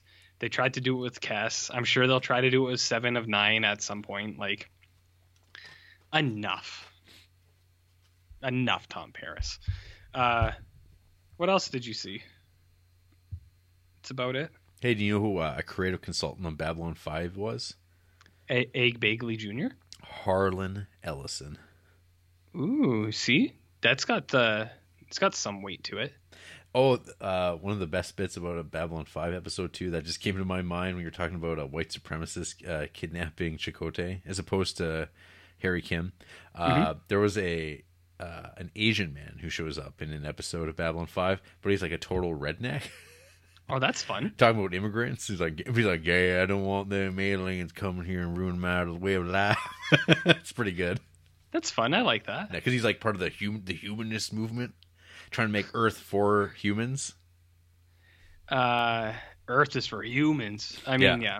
That's what Alan Moore was getting at too with Watchmen. No, was he? Well, I mean, isn't that the whole point of Watchmen, where they have the alien drop at the end, and his thing is like, we needed to unite Earth against a common enemy that's outside of Earth. But isn't that Ozymandias as opposed to Alan Moore? Well, isn't Alan Moore? What's the difference between him and Ozymandias? Well, it's kind of like R.J. Baylog is a character on our podcast. In the character? Well, but I'm upfront about that. Alan Moore's never stated whether or not he is any of his characters, so I see. Thanks. We can't know for sure. Right. We can't know for sure, Jarrett. Okay. So, anyways, Tell me about the episode 10, Warlord, which appears to be a Kess episode. 310. Harry Kim wears a mesh shirt. 1 out of 4 stars. What? Oh, that sounds like the opposite from that. It's not great, but it does introduce the Caribbean like resort holodeck, which gets used a lot from this point on. So Harry Kim wears a mesh shirt. This is also the episode that has the infamous Neelix dance gif that I've sent to you many, many times. At least a dozen times now. At least a dozen. Kess dumps Neelix, and then I went, mind control. It's a mind control episode. So it's not permanent. No, it's not permanent, which is hence my 1 out of 4 stars, because I don't like that. Anyways, and this is what I believe is the worst alien makeup in the series, in the franchise so far. I can't stand the way these aliens look. It is ridiculous. Ridiculous. It's just like they all have like these weird like wavy buns, but there's like plastic just like thrown in there or something. It just looks like shit. Like I really didn't like it. Like it distracted me the entire time I was watching it, and all I could think was they should have just did nothing. Nothing would have been better than the alien makeup in this episode. I don't know if you can. I'm looking it up right now. Ilari. I was gonna say I don't know if you can get a clear picture or not. I tried to get a picture, but it wasn't great. Oh, they have it's like they have like a straw in their face. Yeah, they look like shit. Double noodles. Yeah, like. Ew. I don't know what it is, but like even more than the Kazon, which the Kazon are fucking ridiculous. But these things, I was like, I don't like these at all. Not at all. So yeah, this is Kess episode. She gets mind controlled. By the end, all things get set back to normal. Hooray. Hooray. So that sucks. 311, Q for consent. Like Q-scent. Do you get it? Do you get it, Jarrett? Mm-hmm. Q tries to have sex with Janeway. Yeah, he calls her Kathy, which I actually thought was super cute. And then I have Speedo Guy is back. Speedo Guy was from the last episode. In the Caribbean resort thing, we get introduced to Speedo Guy. It's just a dude who wears a Speedo sometimes, and he's in more than a couple episodes. So Speedo Guy is back.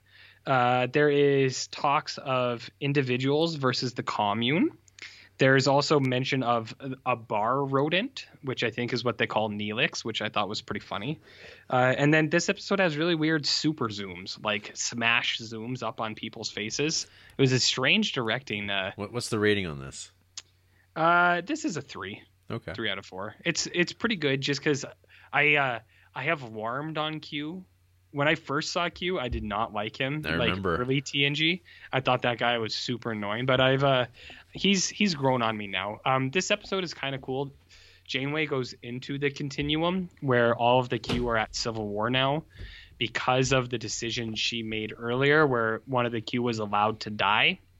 Now it's a big like battle between the Qs, and it's that individual versus like community kind of thing where it's like they need each other in the continuum, but they're fighting for it. And Q wants Janeway to have his baby. Yeah. Which is so like that's cool. Q brings some puppies on board. Janeway is a big puppy enthusiast, or just dog enthusiast in general. No, it's a good episode, just mostly because it's a Q and Janeway episode, and I found that these are some of the better ones in Voyager, even though this is only the second Q and Janeway episode so far. But it's not bad. Not too bad. You want to hear some more? Sure. 312, Die Hard Janeway, 3 out of 4 stars. Ooh. So this is actually a not bad one. This is also Virus Bugs, which is cool. And then Jonah Hex Interpretive Dance Aliens. So this is it's a model of alien that's been used before. It's kind of like the one where there's a bridge from up here between the eyebrows over the mouth to the chin. Okay. So there's like a skin flap covering right here. Of course there would be. And it's just like, I just think of Jonah Hex. But the fun thing with these aliens is they talk through interpretive dance. Like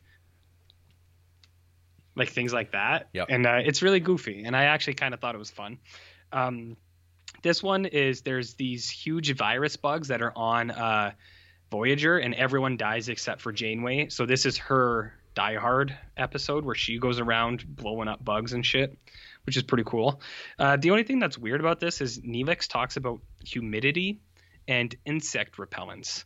And I've really started to notice now in Voyager, more than any of the other Star Trek shows, the writing is really starting to dip into like things that are relatable to us, but it's like how does this fucking weird bug alien, this like Joe Dirt alien from millions of miles away, how does he know about insect repellent? And like, do you know what I mean? Right. I'm starting to notice this now. It's like there's way too much casual conversation between these people. It's like these things shouldn't exist anymore. If anything, Neelix shouldn't know about fucking bug spray, for damn sure.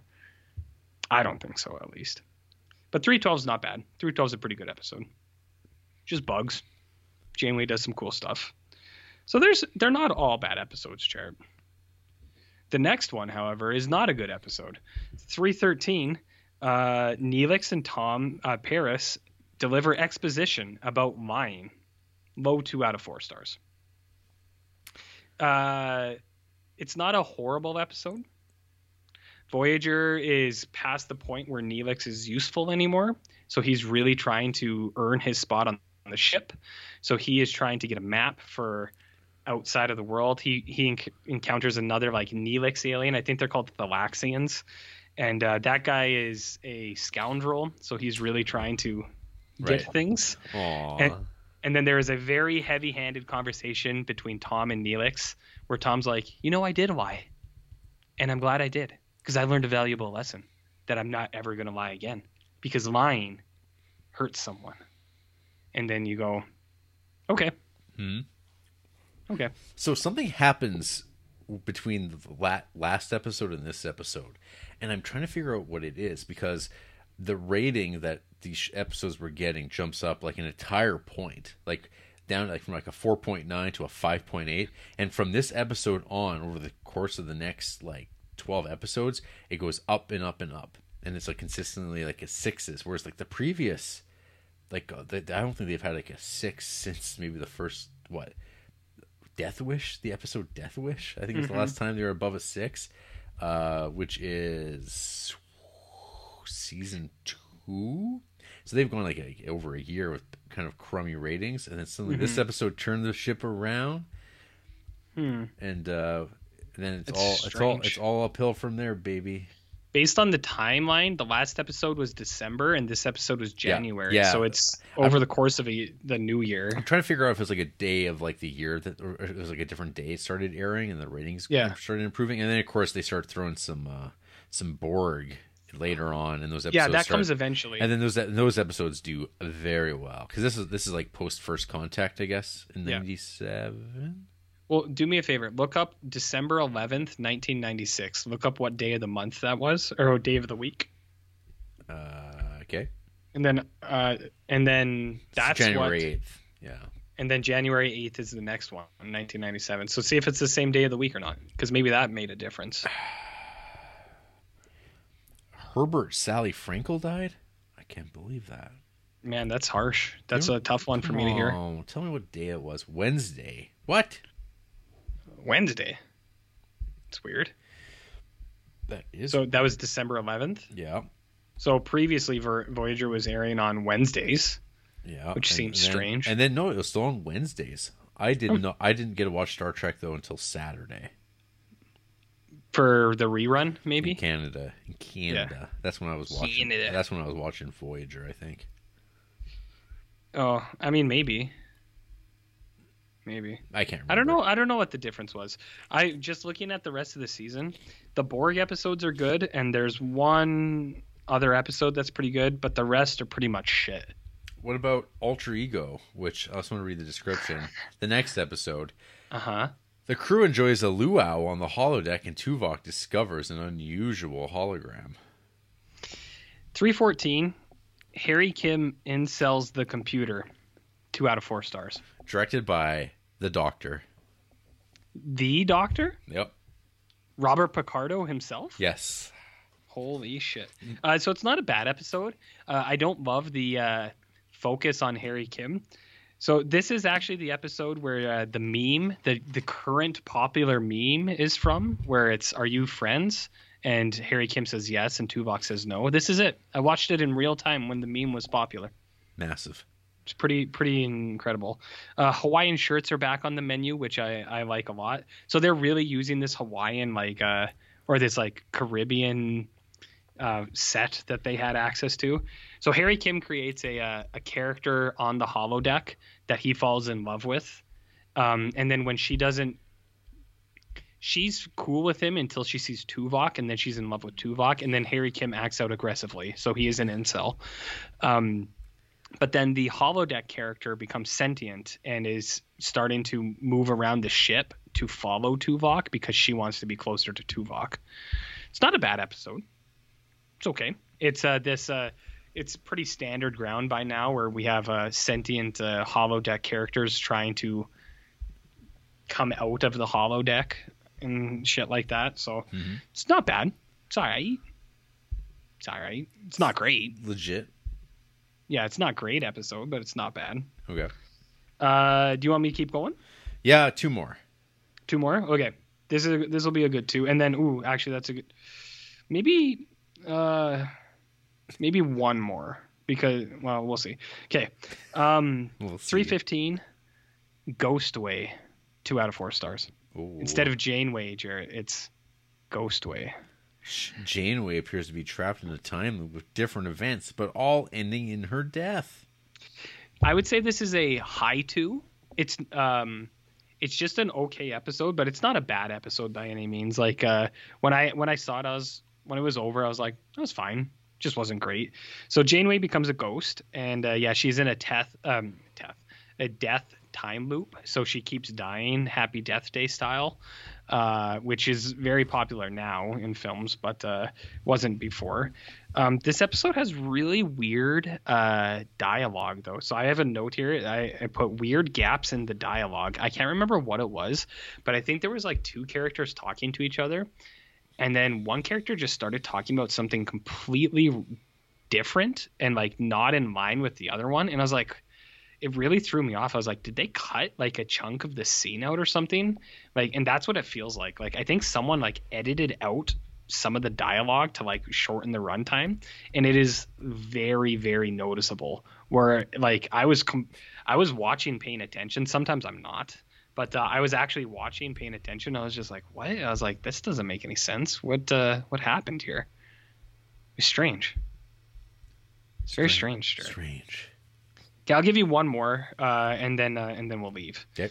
316, masturbation sex fights. 3 out of 4 stars. Directed by Garrick. Ooh. So this is Blood Fever. One of the other Vulcans on the ship is going through Pon farr, which is the sex crazed Vulcan thing. So there's lots of talks about working things out on your own, and there's lots of fighting over sexual partners and masturbation, which is weird. This is also just sexual frustration in an episode. And then I put a note: real wicked rock people. There is a race of rock people in this episode, and they are awesome. And I wish I could see them more. Like, they enter a cave, and then they're like, things are weird here. And then, like, the walls, like, all the rock people, like, come out of the walls. And I was like, ooh, yeah. I was like, that's cool. I like that. And then this episode ends with the Borg, baby. This episode does? They find a Borg body.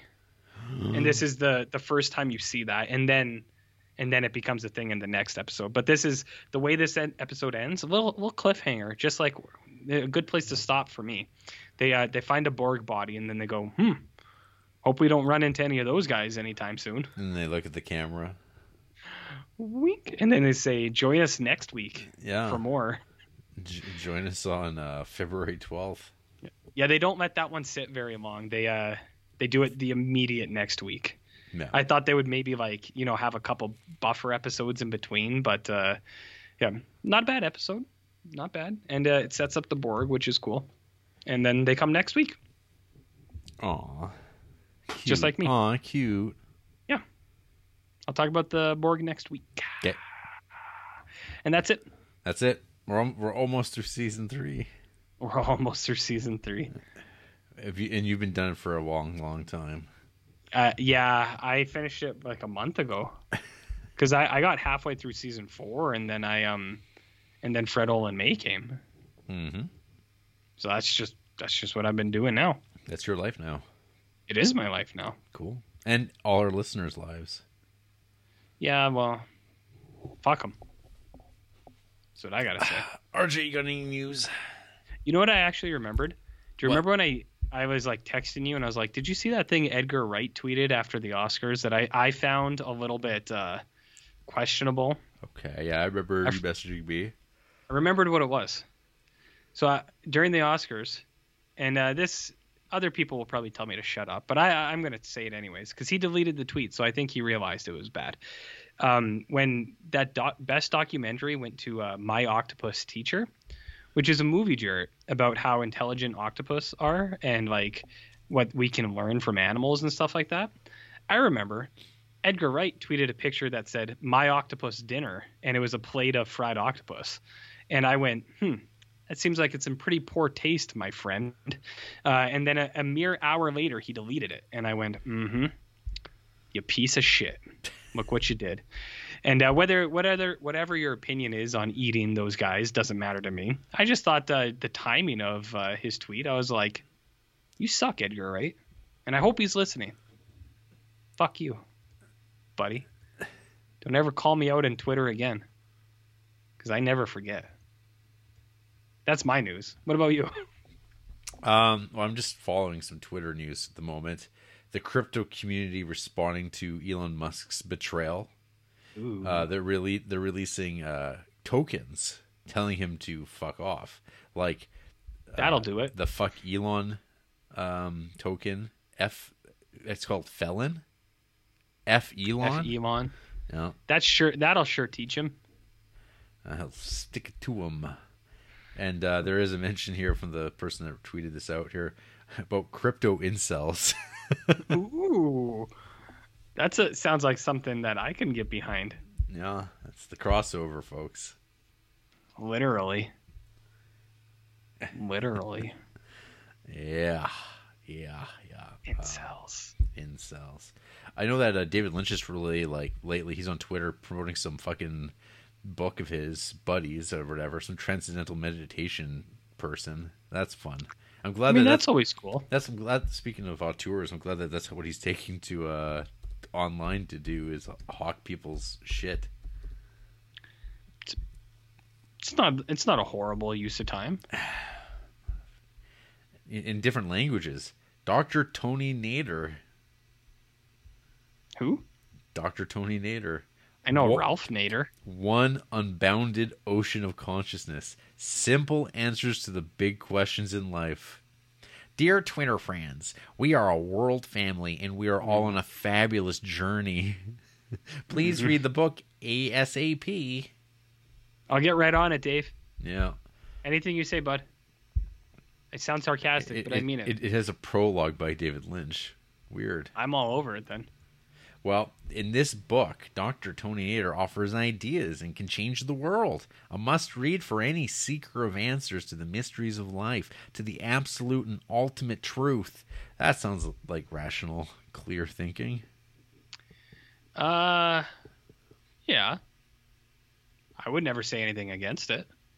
Everyone talks about people. I can't afford transcendental meditation. Dave, sorry, I should read it. I can't afford transcendental meditation. David. I thought. Why is there any cost to it? Indeed. A state of mind. Indeed, RJ. Indeed, you'll have to check with Katy Perry on that. Oh, they got her too. Oh yeah. Interesting. We got the Beatles, Katy Perry. Damn. Yeah. The Beatles? Yeah, the Beatles, way back when. Shit. The shitty Beatles, are they any good? The shitty Beatles? Yeah, they suck, man. Oh, it's not just a clever name. See, that's the second Wayne's World drop I hit on you in one episode. Yeah. It's about time for a rewatch, my friend. I'm good. It's about time. You got any news? RJ? No. Okay, then. No, that was it. Outstanding. Mm-hmm. Are people mad at Borat? Is that something I've just seen? I mean, probably. People are mad at everything all the time. Like, Because, like, that's not what Kazakhstan's really like. it's like, yeah, I'm sure it's not. Yeah, I don't care. Nothing is what it seems. Yeah. No. I'll tell you what I tell everyone. Grow up. Yeah. It's a catch-all. It works always. You want to talk about a movie? No. Oh, damn. Okay, then you told me. Shit. That's it, guys. Next week, Spine. Nothing. 291. Nah. Next week's nothing. No, I gotta say that. You don't even want to know what's coming next. I don't even know what's coming next. Good. You don't want to know. Ugh. After the break, a man gives us postcards.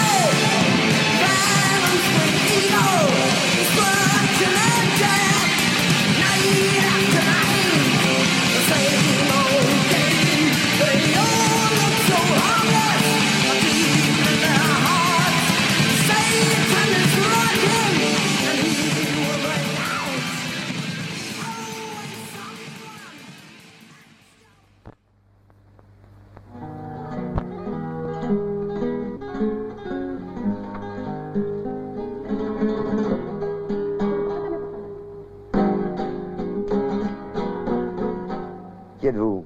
Allô, monsieur le préfet. Figurez-vous que nous avons arrêté un kidam qui se prétend le préfet de police. C'est curieux. Dites-moi, est-ce qu'il me ressemble? Et monsieur le préfet, c'est votre sœur Marguerite. Eh bien, Georges, vous l'envoyez se faire foutre. Avec votre permission, madame. Et maintenant, je vais vous montrer de très jolies images. Vous connaissez ceci? Oui, c'est une image. Une image miraculeuse de Saint-Joseph. Quelle honte. Fais voir. C'est dégoûtant.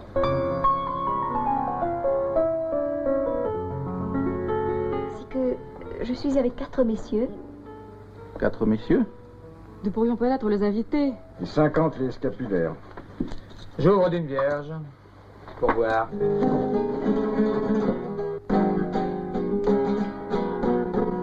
Dès que l'on compare une culture à une autre, tout est une question de point de vue. On est toujours le barbare de quelqu'un. Je fais disposer 12 quarts de CRS dans les avenues tout autour. Mais pas tous ensemble. Dispersés, les uns ici, les autres là, pour ne pas alarmer les gens.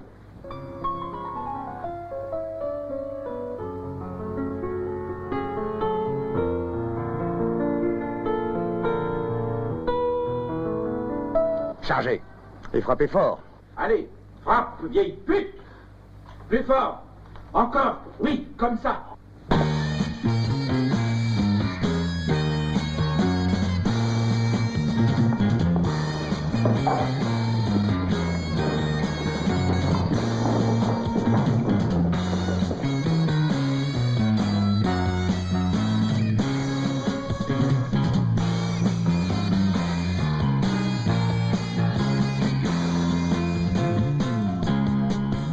Pour le premier rang, je dois faire à terre.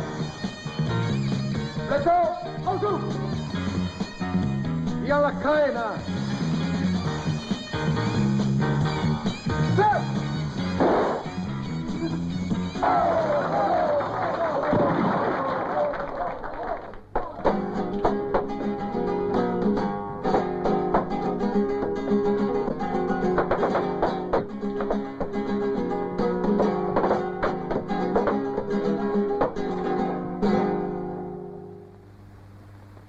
And we're back.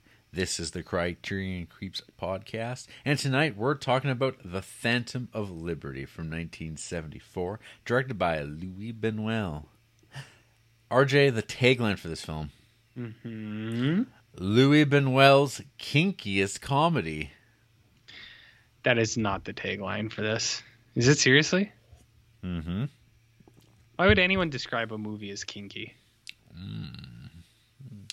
It's weird. Gross. The synopsis from Letterboxd. Mm-hmm. This surrealist film, with a title referencing the Communist Manifesto, strings together short incidents based on the life of director Louis Buñuel. Presented as chance encounters, these loosely related, intersecting situations, all without a consistent protagonist, reach from the 19th century to the 1970s, touching briefly on subjects such as execution, pedophilia, incest, and sex. The film features an array of characters, including a sick father and incompetent police officers. I feel like the sick father is the least of the characters you could have picked out of that. They'd be like, there is a character in here who passed by one time. He's in here too. He's there. Believe it. Believe it or not. Fact or fiction. You decide. I mean, you could say a lost child that isn't lost at all. I mean, that could be a character, allegedly, depending on how your surrealism fares. Surreal. Absurd. The absurdism? Mm-hmm. The absurdists? I'm not down with that. Surrealism is fine. Absurdism, no. Nuh-uh. Draw a line. No. No. That's a wag of the finger. No. Oh, yeah, people can't see us, eh? No. You got a wag of the finger? Tip of the hat? Tip of the hat. What kind of hat you got on there? Is that a fedora? That is a invisible hat. Fedora? And what's on your table there? Is that a katana? So you got a katana? And there's my trench coat on. Yeah, I see that. With my bolo tie over t-shirt. Yes, yeah, and it looks like there's a large amount of fast food bags behind you on the ground as well. Some Slurpee cups. Yeah, stay tuned for Fred Olin May at the end of the month, folks. That's a plug. I mean, if people like Buñuel, if that's what they're here for, they might like Fred Olin May. Mm-hmm. It's almost the same thing. Almost the same thing. So, RJ, this movie, this Buñuel, The Phantom of Liberty, it opens up. Have you ever seen this movie before, I should ask? I have never seen this movie before. Fuck, what do you think? Do you think I've seen this movie before? Big Buñuel boy here. Yeah, well, I mean, no. So I actually am a fan of this guy, this Louis Buñuel. I've seen these movies. You're a Buñuel boy? I'm a big Buñuel boy. There was a 3-pack Blu-ray set that just got released in the last few months that put this, Discreet Charm of the Bourgeoisie, and That Obscure Object of Desire all into one place in HD, which is cool. This is the middle of this final 3 films of his career. Mm-hmm. We've talked about Discreet Charm ages ago. We talked about That Obscure Object of My Desire some time ago. That's that's his final film, and this is his penultimate film. Penultimate? Could you define what that word means to me, Jared? That which comes right before ultimate. And what was his ultimate film? That Obscure Object of My Desire. And it's final film. That movie, that movie with the people in it, with more than one woman. No, you can't do that in films. He did You're going to confuse the audience. Oh well, I don't think Buñuel's worried about that. Well, fuck him then. You're along for the ride when he's in the driver's seat. That should be my Letterboxd review. Well, maybe. Or my local newspaper. You're gonna submit that to the newspaper? Yeah. Okay, I got this review for Phantom of Liberty. You want to run it? Huh? I mean, our local newspaper, I don't even know how it's still operating, so you might be able to get it in. I'll talk to Al over there. Okay. Yeah. Mm-hmm. So it opens up, and it's a period piece. And you go, what? Huh? I can't believe it. Is this all going to take place during Napoleonic times? It might. A bunch of Napoleonic soldiers. they've just finished rolling some Spaniards, running rickshaw over this Catholic church, desecrating away, mowing down people. I like how Buñuel kind of cuts away from violence. You don't actually see bullets. You don't see people getting squibs. You just see the aftermath of gunfire, which is, it's very artful. It's very classy. You know who doesn't do things like that? Friend Olin Ray. That guy's always about just people standing there and then going, I've been shot. Yeah, but he, I mean, that's what cinema is, Jarrett. If you're not on board with cinema, then I don't know what you're even here for, friend. No. Do you even know what art is? Clearly not, is what I have to say, but, whatever. Continue. So, one particular soldier, maybe some sort of commander, captain, chap, he starts caressing a statue of a lady. He does. Of a lady. Oh, yes. That happens. He's really fallen hard for her. He did what for her? Fallen hard. Okay. Mm-hmm. I just needed a little clarification on that. As he's like starting to like make it with this statue, the statue next to it of a man kind of comes to life and just like knocks this guy out. He bonks him on the head a little bit. Gets a big old bunk. Then you kind of go, "Oh yeah, I see that. I've seen that before." And you say it's one of these statues comes to life when it's happening thing. When I saw that, my greatest fear was that this was going to be a Monty Python movie. Uh-oh. It, however, was not quite that. Not quite. But I went, oh, is this going to be some old man humor? Fine. Is this going to be stuff Jarrett's going to be rolling on the floor laughing at? Or what's going on here? Slapping my knee. He's going to go, yeah. Got that statue, got him good. Say, he sure got him. And you go, it's funny because statues don't normally do that. It's weird. Well, I mean, by that measure, I guess like the 1946 Beauty and the Beast film would also be like Monty Python-esque. If we're talking about like inanimate objects coming to life. No, that's played straight. Yeah.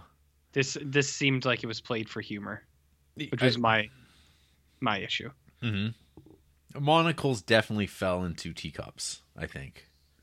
Well, at some point, yeah, probably, yeah. Cummerbunds snapped open, just from the shock of things. Yeah. Just if life had actual panels, it would just be 2 feet floating in the air, going plop. Oh, interesting. Yeah, I didn't consider that, but I'm going to continue to not consider it. So this unconscious captain, he wakes back up and he's like, "Oh yeah, you don't like me messing with your dead wife statue, huh? Well, we're going to dig up that corpse and I'm going to bang it." Mm-hmm. So, Jarrett, you said earlier that this is a loosely based on Buñuel's life, right? Yes. So, I didn't say that. The internet says that. This part is based on a short story called The Kiss. So not actually in any way related to his real life? Correct. Okay. So I'm going to ask you 2 more times later on if what part of Buñuel's life these certain parts, segments of the movie relate to. So that's number 1 of 3. Well, I mean, I could just read through what historical and social context on Wikipedia will tell me. I mean, you could if you wanted to. No, I could do that. I mean, most people could do that. They could save themselves a lot of time and not listen to this podcast. I recommend that. There you go, folks. I'll give you a moment to leave. Grab your bag. Yeah. Take off. Don't come back. Nobody's listening. Are they gone now? Hopefully. So anyway, the transition from this scene, we're like, are we going to see some corpse fucking? Or is this necromantic? Mm-hmm. No, nah, it's not. But we get this lady in modern times. She's sitting on a park bench and she's reading this story. And she's like, "What does paraphernalia mean?" Yeah, what is paraphernalia, Jarrett? Well, it's defined. Trinkets? Yeah, it's stuff. Women have it, apparently, based on one of the definitions given by a colleague that is also on a park bench. As children, rich people's children are hanging out at the park, having a good old time running amok, going down slides as creepy men, very clearly creepy men with round faces. What kind of faces? Probably named Robert. What kind of faces? Round, did you say? Round faces, bespeckled. Oh, yeah. Dressed just off. Just something a little bit too put together in this case.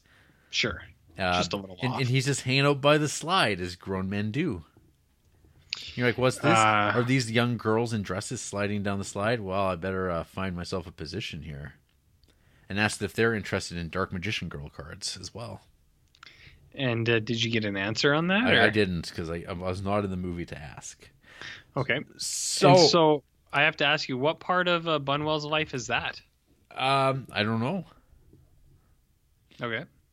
Maybe some of these questions might not have answers. I was mostly curious about the necrophilia, the implied pedophilia, and then there's another one later. I'm going to say, what part of Bunwell's life was this? I'm sure you will. But we'll get there. You can bring it up with the author of the paragraph on Letterboxd. So, oh dear. So, of course, this guy saddles up with these girls, and you're like, oh, stranger danger, stranger danger. But that's not the type of game Bunwell's playing. And you kind of already know. It's like, so he gives the girls an envelope. He's like, do you want to see these pictures? You should share them with your friends. He's like, oh, this corrupter of youth. But you're like, I already know this is going to be something silly. Like, I already know this isn't going to be what you think it is, because misdirection of expectation, as they say. Wow, what was that accent? We get to a transition to the parents of one of these little girls. The one that gets slipped the envelope with all these photos. The dad, he just declares, very bored, I'm fed up with symmetry. And he just kind of moves one thing on his mantelpiece to the side and puts something else on top of there. I don't know. I thought that was like weirdly pretty funny, because it's like, yeah, that's how that scene goes. These people, a person goes, yeah, I'm fed up with this, and they just move like a thing over 5 feet, and then they put something on top and go, I'm done, I'm happy now. I mean, that is what we do too with most of these movies, so it's accurate. Yeah, fed up with that part's accurate. Sick of it. So of course, girl comes home, and after being told by the man, don't show it to any adults, she's like, hey, this guy gave me this, see you later. And so of course, mom and dad are chatting away about their banal lives, and then of course, mom looks at the photographs, and she is scandalized immediately. Cannot believe what she's seeing. You're like, oh shit, how bad could these possibly be? And they're making a point of not showing us what the photos are of. And of course, RJ, what's the punchline? I don't remember. What were the photos of? Postcards of architecture. French. I think while that scene was going on, when they revealed the photos, I think I honestly, I think I was just looking through the TV. Like, do you know what I mean? Like, completely out of focus, still looking at the TV, just completely out of focus, like dead. I see. You died. I honestly, I couldn't remember what was on the pictures. I was just I watched the rest of the movie though. Okay. I can speak to that. So this, of course, leads to the dismissal of the nanny, because she's like, how could you let this happen? And so she's out on her ass. We'll let you stay the night, but you got to go tomorrow. We're not going to pay you anymore. And they say it's like, that's just how it works. It says, hey, listen, I wish it didn't have to be like this. It's not me making this decision. There's a whole thing about spiders going on here. Yeah, what's that about? I don't know. Identifying spiders. Yeah, I was like, I know a lot of this movie is just like thoughts that Bunwell had, I guess, but the spider thing, I was like, it's like, I guess he's into spiders, but spiders are gross, dude. Pick a different thing to be into. Well, be into like dogs or something, you know? Mm-hmm. Maybe that's just me. And then we continue on to the father. He has problems getting to sleep. on this Yes. on this bed with like a very like kind of rough looking blanket. And it's just like you get in this gag of like, oh, I can't believe how time is just passing instantaneously as I'm having a hard time dreaming. And this is like feels very much unlike a dream. But Surreal. there is this scene that is pretty standout with an emu wandering around, and I was like, man, that thing's like a dinosaur. Like, look at those legs. Emus are pretty crazy. I've seen some in real life, like this close to it. Yeah. And man, you gotta get the fuck out of their way because those sons of bitches will go right through you if they want to. They'll disembowel you. Just like ostriches, those are scary. That's scary shit. You don't want to be around an ostrich. Yeah, we get one of those too in this, I think, right? At the very end. At the very end, and that's the scariest thing of all. That's like, is that not the final frame? It's a freeze. It's a freeze frame of the ostrich. Like 400 blow style, where it's like just and it zooms in on the ostrich's head, and then you go, man, it's a spooky looking bird. Yeah, those are mean bastards. Stay out of their way, Jared. Stay out of their way. The next morning, the father he goes to see his doctor, telling him about like, man, I had some weird dreams, and he's like, oh, nah, you're fine. But he's like, no, I got the letters from the postman that visited me in one of these dreams, and it's like, that's neither here nor there. And then this, of course, leads to a transition where the doctor's nurse shows up. And it says, I got to go visit my sick father from the introduction. And and looks at the camera. Now we abandon those people completely. We never see them ever again. Because now it's on to this nurse. Yeah, you jump sometimes from characters to the others. Yeah. Oh, I think that's all that happens in this is there's transition points from one character to another as one enters, and you're like, was this the whole narrative all along? No. Kind of. So she's driving through the night to reach her sick father. You get this strange scene of her coming across a tank on the road, and they're asking, "Hey, do you see any foxes cross the road?" And did she? She hadn't. What is that symbolism for, Jarrett? I don't know. I don't think there is any. I think if you're looking for that, you're barking up the wrong tree. Oh, it's not a metaphor? I don't think so. Damn. No, it's more people of just love metaphors. Allegedly. I know some people hate them irrationally. Some people do. No, I don't know who those people are, but sure. Yeah, but I mean, it's more of kind of this like strange kind of tension that results because there is no ability to really understand what's going on because there's these little blips, and this is one of those things where it's like you come across this tank and they want to find foxes and they're just going to move on their merry way. It feels like just a series of events that just happen to go into one another, like a slice of life, kind of slice of some people's lives. Of fictional lives. Sure. So of course they say, hey, you gotta be careful up there. The roads are being washed out from these floods, from all this rainfall. And sure enough, that's what happens. So she's got to stop at a hotel. And this kind of grounds us for like a good chunk of the film's runtime. She arrives for like half an hour at least. Yeah, she arrives at this little motel, hotel kind of thing. It's like an inn, yeah. Yeah, she shows up. And she gets fed some apples. She asks for just fruit and milk, but it's 3 apples. Yeah, 3 a baguette and a glass of milk. Honking apples. And then there's some I don't know Franciscan monks or something like that. Yeah, they're all hanging out, warming up by the fire because it's raining so much. Yeah, well, they're cold. Yeah, I'd be cold too. Yeah, so they're all sitting a spell. They have a sit, they have a chat, and they're like, well, there's no TV down here. Time to go up to our rooms. What did people do before TVs, Jared? Good question. I don't know. Worked on manuscripts. Did they? I think so. No, I think that's exactly what they did. Ugh. No. Fill the chamber pot. Ooh. I gotta get down on that. You ever fill a chamber pot, Jared? I have not. Really? Why not? Because I live in the modern times. Doesn't have to be modern. You could go grab a pot right now, put it under your bed, and just let nature take care of the rest. What do you do with it in the morning? Just go empty it out in the street. Oh, I see. The French. Someone else's problem. Yeah. Yeah. That's what they do in Quebec.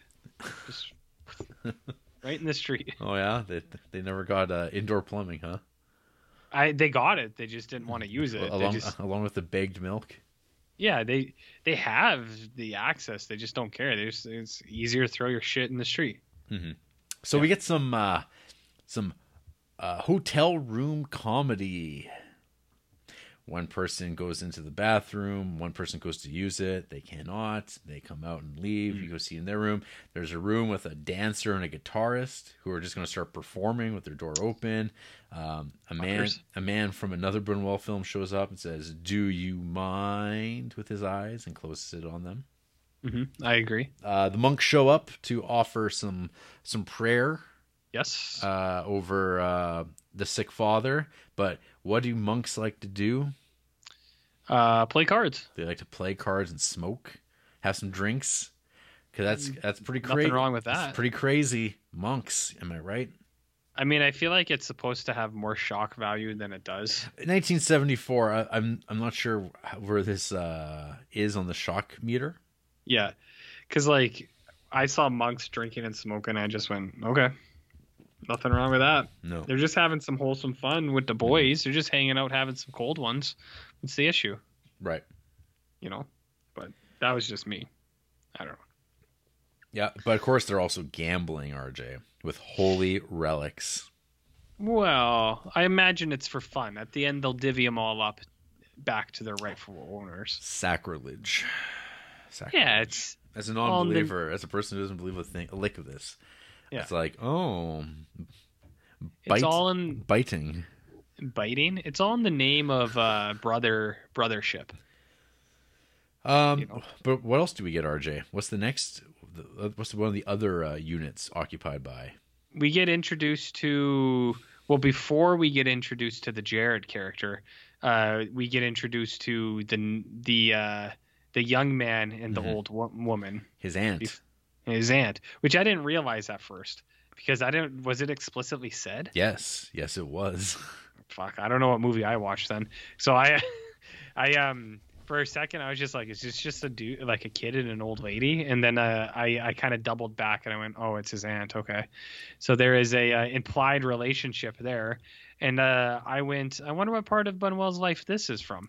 Mm-hmm. And then I never got the answer to that.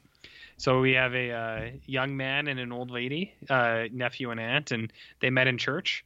And they've known one another for a very long time, yes. But they've come closer and closer until they had a kiss and a moment of like, we cannot hide this anymore. Yeah, and so they were traveling, and then they got held up in the inn as well, and temptations just got the best of them. No. And then we have this young lad has a statement that I screenshot that says, "Listen, if you don't, you're not gonna like the way I respond to this, okay?"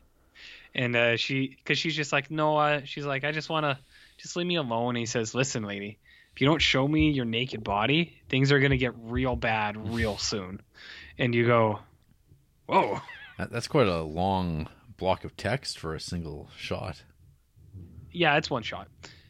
Dude also then puts out a cigarette right on a framed picture. Of a woman. Yeah. Oh, well, I mean, I didn't look what was in the picture. I just thought the act itself, I was like, don't just put out your darts on like... It was a woman's face. The furnishing. Do you know what I mean? Yeah. I mean, it could have been a picture of like a bag of shit or something. It would still be weird. I'd be like, hey, don't put that out like right in that. But how does it change its meaning, RJ, with it being a bag of shit or a woman's face? Are you saying, Jarrett, that this is potentially an incel, a man who is aggressive because he can't have his sexual? I think there might be a touch of misogyny. Oh yeah, that too, I guess. Rather than just leaping to the next RJ's favorite. Well, I mean, he is kind of an incel because he's acting out because of his sexual aggressions, right? That's the definition of an incel? No. Involuntary celibate who is. Well, that means he's definitely angry he wouldn't be in the about it? situation that he was in. Well, I mean, he wanted more, but he wasn't offered more, so he got mad about it, right? Yeah, but that's not the same thing. There's other words for it. Oh, well, I mean, but words aren't real. I'll tell you what. This Christmas, I'll get you a nice thesaurus, and I'm not gonna. I don't know how to read. Don't you worry. It'll happen. It'll happen one of these days. Give me the audiobook. The audiobook? Okay. Yeah. So which one do you think Manuel is, the nephew or the aunt? I don't know, RJ. Okay. Well, what's your read on the situation then? It's tossing some incest your way. That's what it's about. Okay. He's like, hey, you know what? I got some necrophilia. I got some pedophilia. Got to get that next philia in there. There's that one, and then there's another one still yet to come. Philias? What? No. See, there you go, RJ. I guess taboo. Another ribald. What word ribald? Is that a real word? It sure is. I'm googling. Wait, this. no, you can wait till your birthday. I'll get you a dictionary too. A dictionary Sexual and a matters thesaurus. in an amusing, coarse, or irreverent way. I mean, there was nothing irreverent about what I was watching in this movie. I would say that it's entirely irreverent. I don't know about amusing though.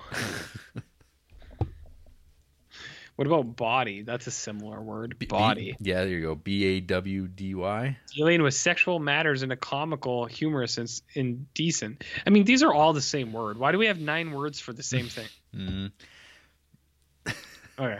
So, anyways, yeah, we got those guys, and then he gets frustrated because she won't do what he asks. Eventually, so then he leaves. He takes off. He's pissed because he also tries to like suffocate her. He does. Yeah.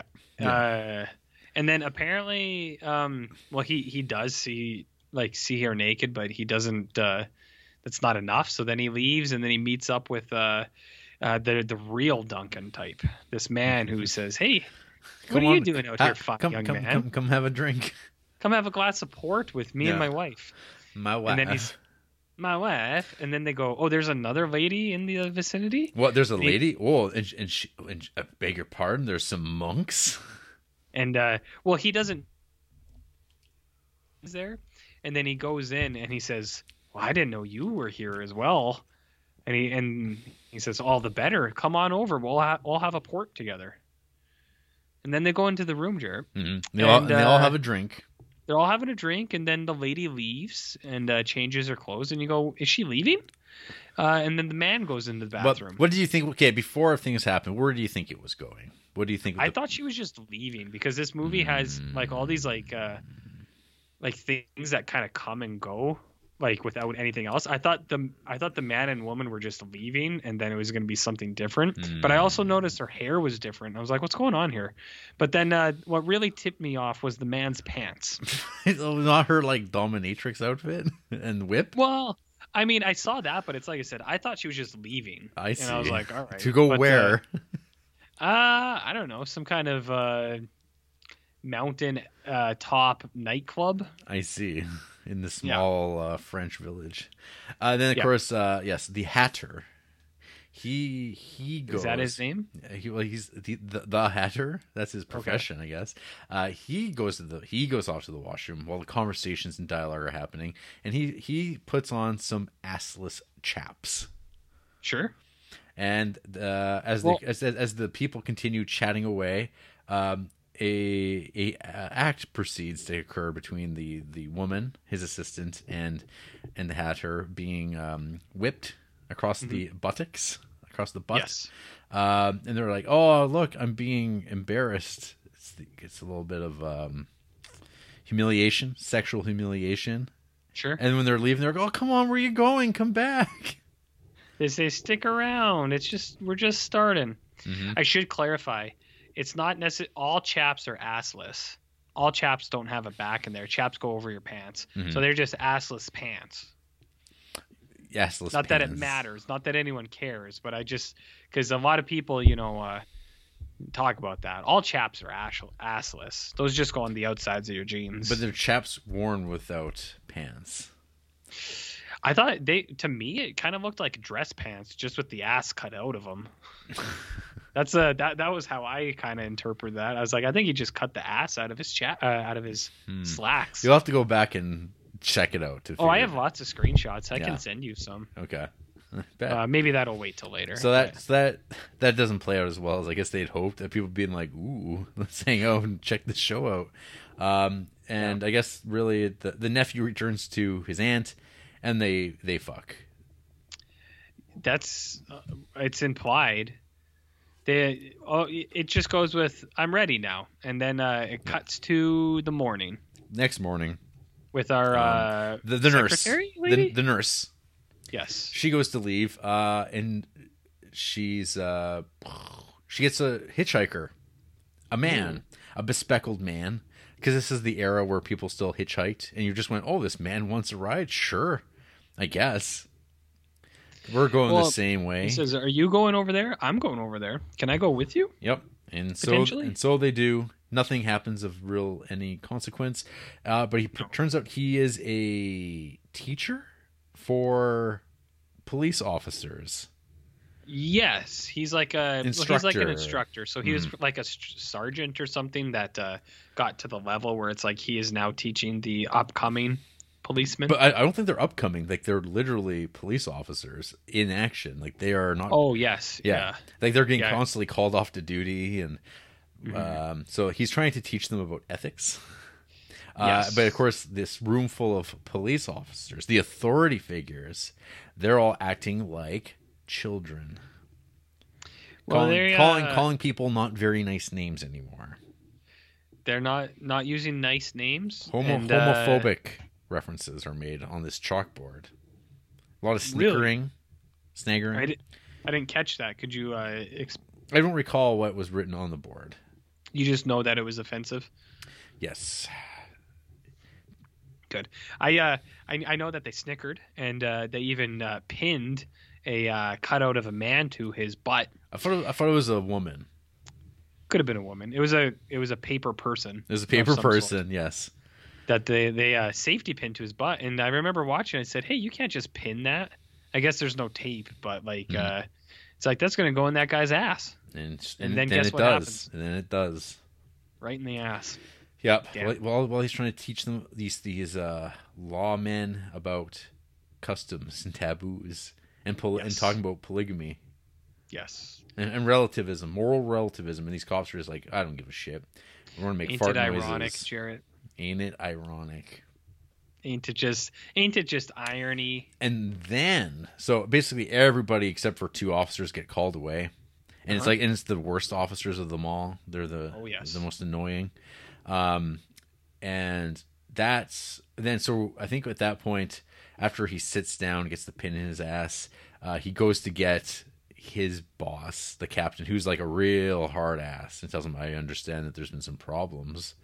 And of course they automatically change their behavior. And so now finally the professor, the instructor, gets to finish his story, or gets to tell his anecdote about going to a dinner party at a friend's home. What happens at the dinner party, Jared? Well, they go to have dinner of sorts. Don't say. This is the third. So there's kind of like a trilogy of dinner party scenes or dinner parties in Buñuel films, between Exterminating Angel, Discreet Charm of the Bourgeoisie, and here with Phantom of Liberty. In Exterminating Angel, it's a dinner party that no one can leave. In Discreet Charm of the Bourgeoisie, it's a series of dinner parties that never actually happen. And here we have a complete flipping of what a dinner party could be or is, in essence, where all the individuals, they are dressed in proper attire. Sure. For an evening out to have some wine and fine meal and conversation. Everyone's together, mothers and their young daughters in dresses and suits. And they go to what's, I guess you would call, the dining table. And instead of chairs, RJ, there are toilets. What? Is steam coming out of your ears?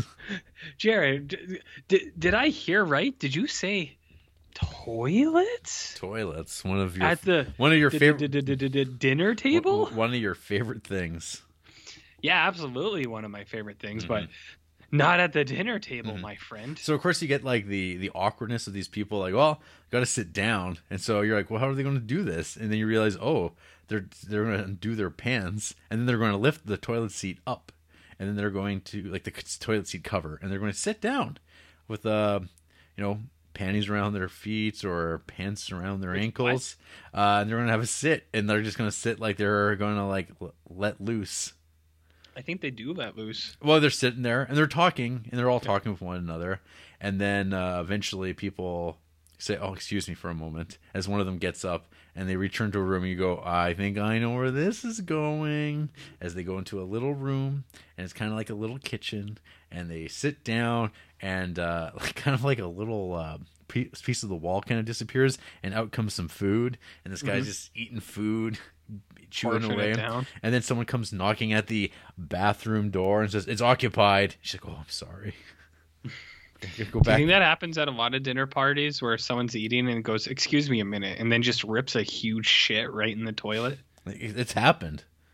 It has happened? 100%. Like to you and me, or? I mean, how could it not happen? Well, I mean, I know, but like, mistakes happen. Mistakes happen. Is it something that you're familiar with? Enough said. Okay. No. Okay. I got my answer. It's pretty wild stuff. So we then come back to the police lecture. And It's like, I hope you've all learned something very important from all this. The police officers, "Hey, I'm sorry." The two cops go, "Hey, we got to go. We're on duty." So they take off. They get to work, doing traffic stops.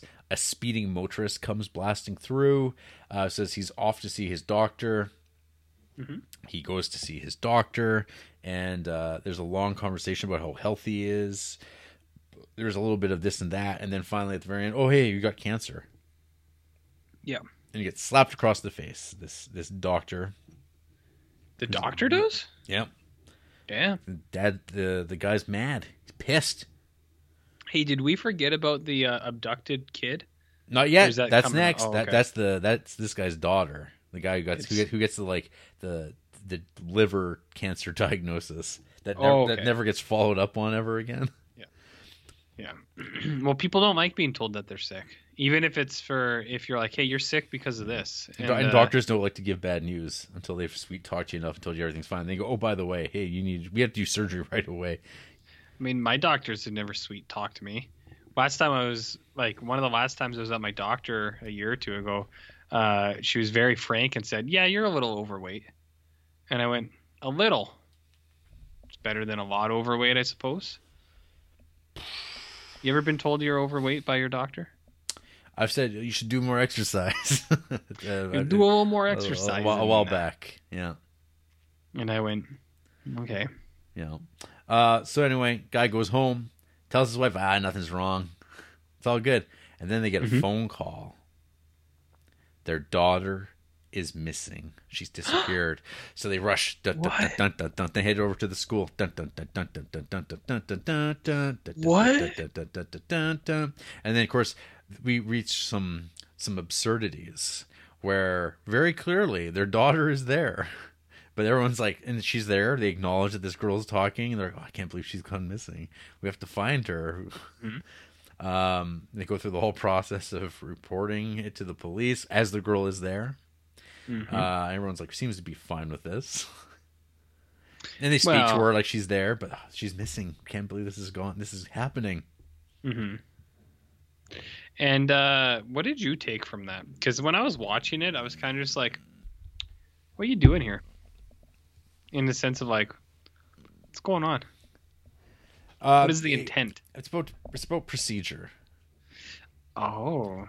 It's about I don't know. I guess you could say that once a ball is set in motion, people would refuse to deny or ever change course. They might actually might enjoy the process, the practice of going through these motions of like, we got to find this missing girl, and it's like, oh, I'm fine. No, we're gonna find you. We have to go through this no matter what. It's commitment. I see. Yeah. Hey, I think there might be an institutional critique here, RJ. Mayhaps. Are you saying that this is some sort of commentary? I don't know. I think it's a series of thoughts. I think it's a series of anecdotes and some considerations. Personal essays of some kind? Perhaps. Huh. And do you have an equal kind of like personal essay collection that you're going to collect into vignettes? Yeah, that's pretty well what this Horse and Pony show is. Well, the first half out. There's an officer is told his shoes are very unbuffed, unpolished. Yes. He gets told, "Hey, go get that taken care of." So he does. He goes, gets a shoe shine. That was my favorite part. Do you know why? Why?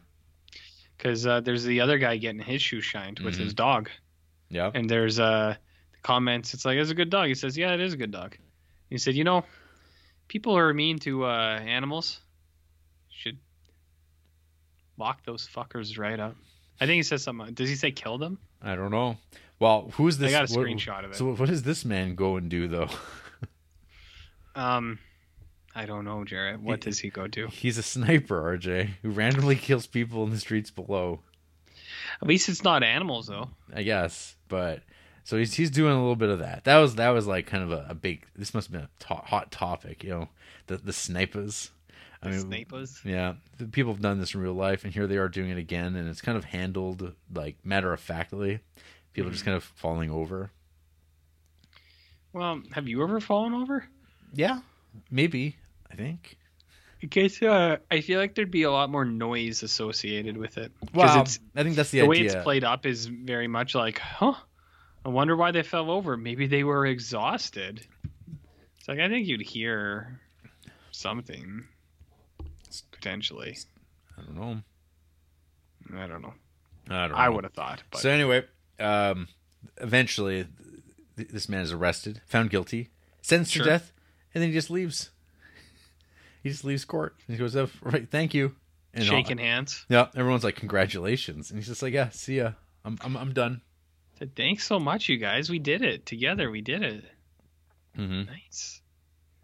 But hey, then we go back to I guess the captain. Yeah. Well, no, it's the commissioner. Yeah, the police commissioner. Commissioner Gordon. Because dad from earlier. So we actually do go back to one character. The man with cancer with a missing daughter. He gets brought in by the police. Says, "Hey, we found your missing daughter," and she just like comes out from the door. So, oh, thank God, we found her finally. Then as he's about to explain how they found her, he's interrupted. Mm-hmm. And he has to go off to a bar. He meets a woman who looks a lot like his dead sister. Yes. And she plays a piano naked with like. Well, how do you play the piano? I don't, so I haven't had a choice one way or another about the manner of dress in which I would play. Yeah. And then, of course, while he's like flirting with this woman, he gets a phone call from the ghost of his dead sister, asking him to meet her at the family mausoleum, which he does. Middle of the night, he uses his credentials to strong arm his way through the cemetery to go check this out. There's a telephone in the mausoleum by his sister's coffin. He's having a conversation with her. There's hair hanging out of it. And then of course he starts almost busting into it, and then he tries. And then the police show up, and they tell him, "Hey, you're pretending to be the police, the commissioner of the police," and they bring him in, and he meets another police commissioner, and they start like discussing matters about like their approaches to like civil crowd control issues. Discord. That's a fancy word for it, Jarrett. Mm-hmm. It's kind of like body. Let me tell you. But yeah, it's something they hit it off immediately. It's like these two men who shouldn't possibly be able to exist simultaneously. Now they do, because you can't just have one commissioner of the police. You got to have two. People say the same thing about you and me, Jarrett. We shouldn't be able to exist at the same time. However, or maybe we need 4 hosts. No, you bring 2 other people in, and I'm totally fucking out of here. You do your own thing. Which is to say, tell me more about Bunwell. Well, this is the end. This is the home stretch. There's some sort of action going on, some sort of event happening. Yes. Off screen, off panel, but there's sound of riotous people storming about here in 1974. You go, what is it? They're just very indiscreet or nondescript about what it could be, other than the police are in full force to handle this. It's a zoo. A zoo is involved, and there's animals. A voice is heard saying, "Long live chains," which is one of the first things the Spanish rebels at the beginning of the film yell out before they're gunned down by the French soldiers. How do you feel about that? Do you endorse chains as well, or It's all full circle, RJ. It's a chain of events. I mean, sometimes you need a chain to like pull out a truck or something, and it's useful there. And then so the film ends with a close up of an ostrich's head. Yep, one of the most dangerous game. Mm-hmm. Yeah, I told you got to watch out for those guys. Scary things, scary stuff. So that's that movie. Yep, that's kind of how it plays out. From the historical and social context section. Oh, wow. RJ. The film is infused with Buñuel's personal experience. It opens in Toledo, Spain, a city that so impressed the young Buñuel that in 1823 he founded a group called the Order of Toledo. When he was a student in Madrid, he saw a dead woman's hair growing from a tomb in the moonlight. The sight made a strong impression on him, and he used it in this film some 50 years later. In the 1940s, when he lived in Los Angeles, but had no prospects of film work, he wrote down an idea about a missing girl whose parents fruitlessly search for her while she is beside them, invisible and yet not invisible. When the Carmelite monk says, that's not the Franciscan monks, it's Carmelite. If everyone prayed every day to St. Joseph, peace and quiet would prevail. This is a quote that had stuck with Buñuel when he was visiting a monastery in the 1960s. One of the most poignant biographical details used in The Phantom of Liberty is the sequence when the doctor tries to avoid telling his patient that he has cancer of the liver.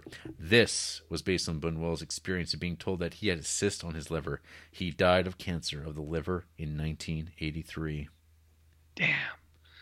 It's almost like he knew when he made the movie. It's almost like he knew. Jarrett? Mm-hmm. Do you think he knew when he made the movie? He might have known. It wasn't like a coincidence. He just knew? He did know. Wow. So you're telling me. Yeah. That some of these things are parts of his life. Some. What about the parts that aren't? They're considerations. What about the problematic parts of this movie? I don't know. Is there anything that problematic? I mean, all those Philias seem a little problematic. No? But there are things. I don't know if he's saying anything too outrageous about them. I mean, sure. Their presentation, he seems to have artful dodges for all of them. I mean, you could say that. I mean, another way you could look at that as well, though, is some people think that when you trivialize or when you make fun at those things, you are downplaying the seriousness of them, and you're in fact endorsing those things. Some would say joking about necrophilia is just as bad as actually partaking in it. What's the crime there? Well, it's just like I said. If you make fun of this thing, you try to make light of it, and you say, hey, look, it's a joke. And then people will go, hey, maybe I'll try this joke. Maybe I'm like that Alley Cat cartoon where I'm going to go fleece my friends and make monies. Yeah.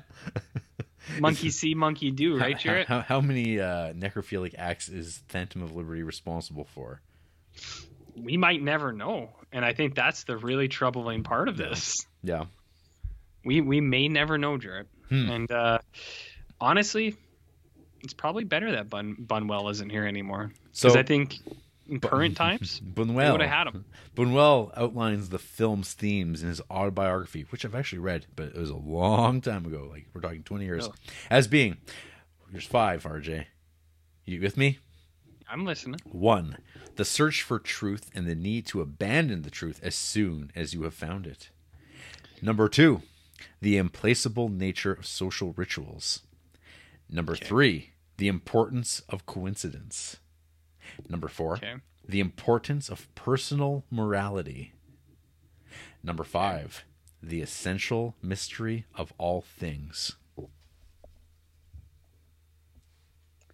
I mean, all right. Yeah, that's all well and good. Yeah. So, I mean, I think those do a pretty good job of framing this film, all things considered. Yeah, I mean, I think that makes sense.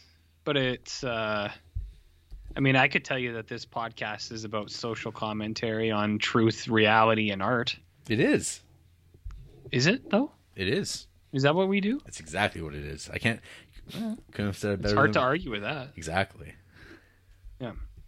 No, I mean, I do think that actually kind of it makes sense.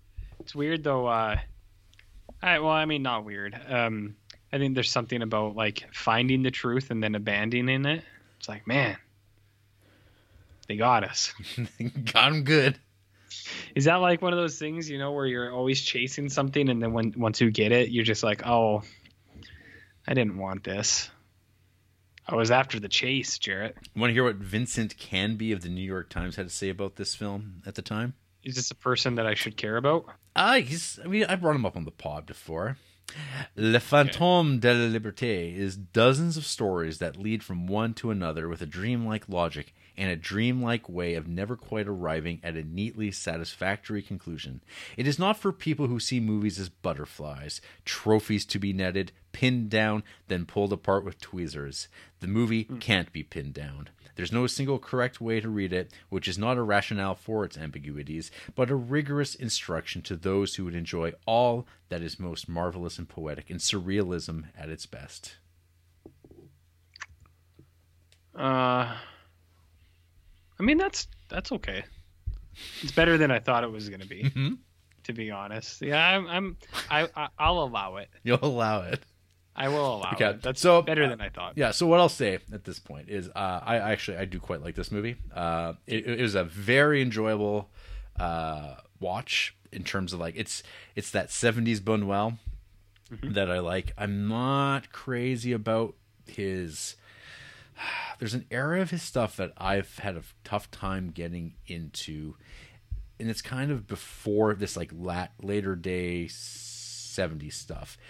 Tristina is one that apparently, have I not watched Tristina? Which one am I thinking of? Viridiana. That one I'm not crazy about. Exterminating Angels, pretty boring the last time I tried watching it. Diary of a Chambermaid's pretty good. I love Simon of the Desert. Belle de Jour, I haven't seen it forever. I fear that movie might age real bad, or might be still fantastic. Soup du jour, did you say? Belle de Jour, but not the soup du jour. Oh, what is the soup du jour?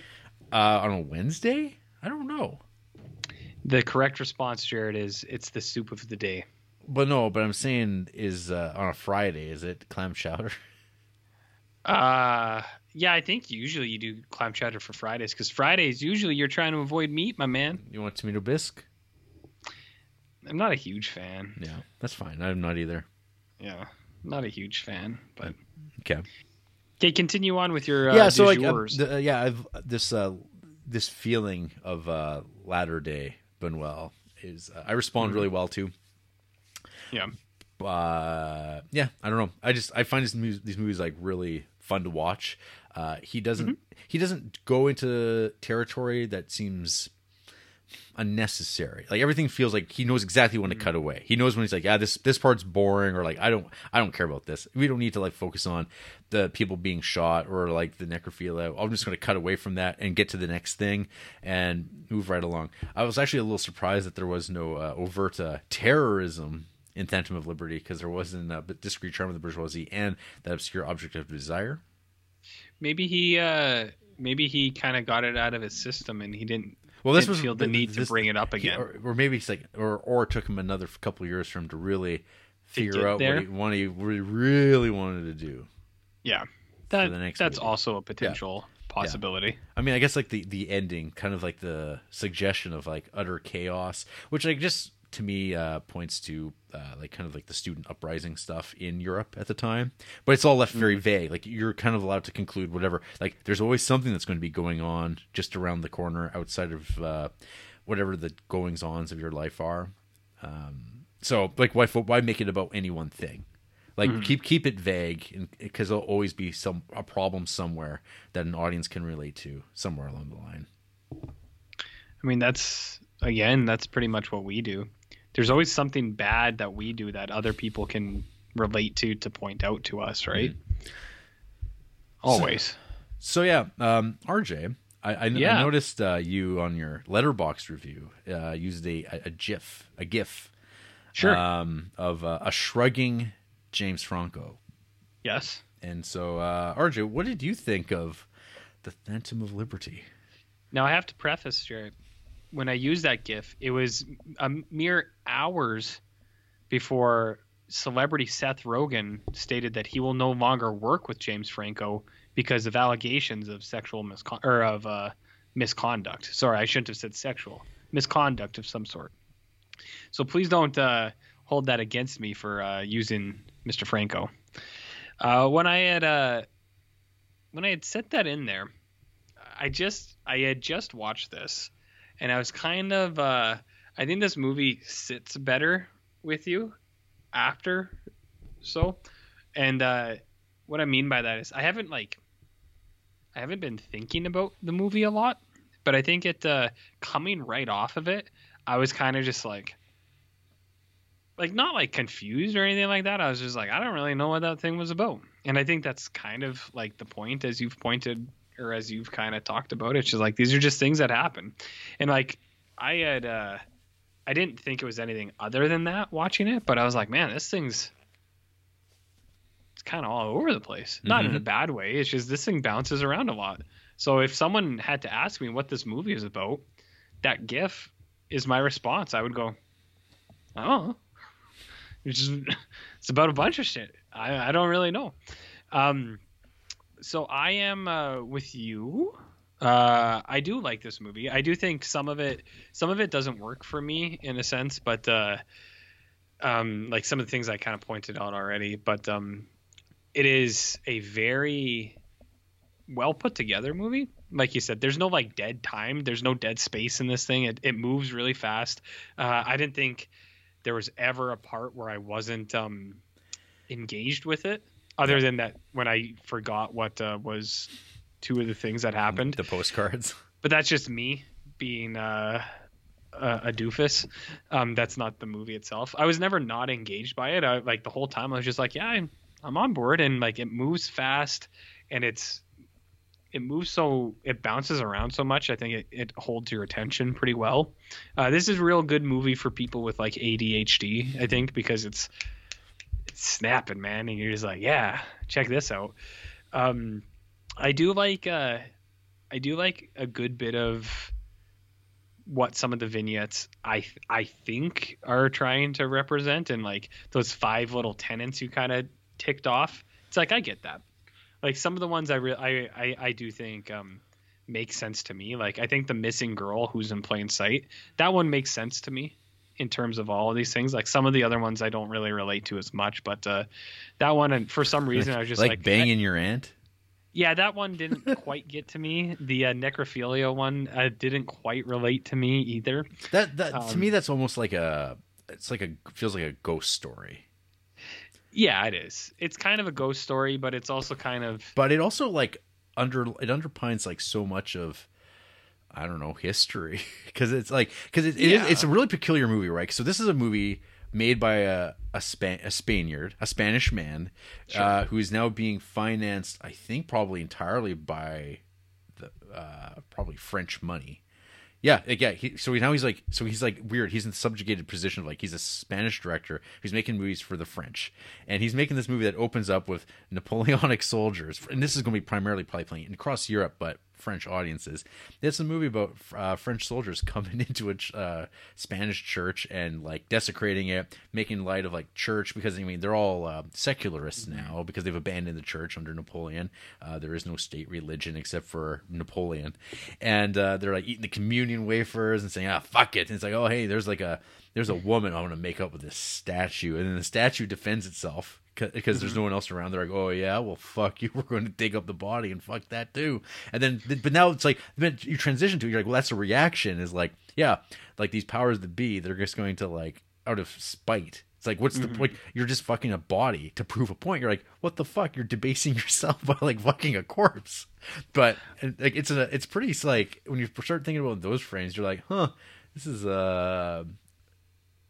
there's an anger there, but it's low key. Sure. Benoit's a calm guy, but this is also the guy who did, back in 29, Un Chien Andalou, where he's like slicing open goat eyeballs and fucking people up for 100 years since that short film came in, influencing a very specific type of filmmaking of, violence of like that early Dadaist stuff and surrealism.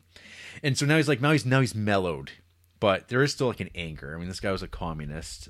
His attitude toward like the Communist Party proper is like diminished a great deal, and I think there's like kind of agnosticness to how he views how the party is operating, but he still hates the state. He still hates the systems that he lives in. So he's like, well, how do I fuck with people? I guess I'm going to make movies that don't work the way that they want movies to work.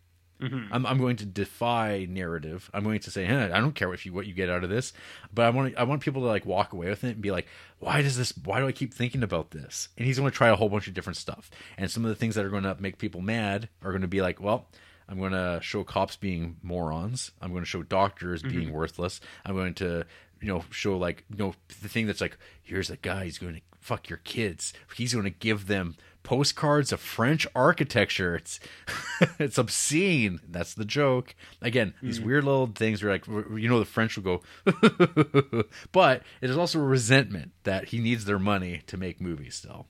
And who doesn't resent the French? I don't know. But continue. Anyway, so these are all things that you just bring into it. Like, I could just bring this to this movie, show up with it, and be like, hey, I'm talking about this movie in this particular way. Who gives a shit? Yeah. Yeah. No, I mean, I think that's that's a good way to look at it too. Like, I never doubted that there was a lot of thought to the things that he kind of put in here, and like his personal viewpoints on these things either. Like it's all there, I think. And even for the things that like I wasn't the biggest fan of, like the intro with the body thing, because it's like I said, I didn't even think it was like that weird or anything. I thought it was like going the other route. Like I thought it was going to be like real dumb comedy kind of like playoff. And I was just like, I'm not into that. I was like, I don't think that's, I was like, I just, it's not even funny to me kind of thing. But like, I realized that's not quite what he was going for. That's just what I thought he was going for. And I was just like, eh. He's like, I don't need this in my life right now. So even the things that don't like totally land for me, it's like, no, I get it. Like, I can see why some of these things are thrown in here, especially like, the pleasure palace that is the inn with, familial affairs and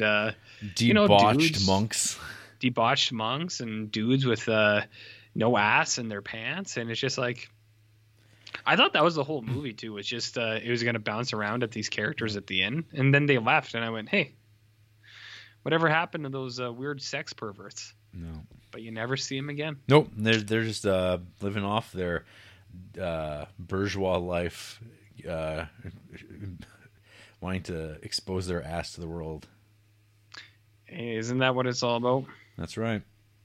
But yeah, no, Phantom of the Liberty's it's pretty decent. No, it's like I said, it's I was engaged the whole time, which is more than I can say about a lot of the movies we watch for this thing. So I was like, this is good. Yeah, it's pretty cool. Yeah, I'm getting something out of this. It's a return to fictional narrative after 3 weeks of documentary as well. Oh, we have done docs for a while. Yeah, it's like a trilogy of docs. I mean, I've heard of a trilogy of docs before, but not in the same. Ooh, you know. RJ, do you want to hear about who hates this movie? Sure. Why not? Sure.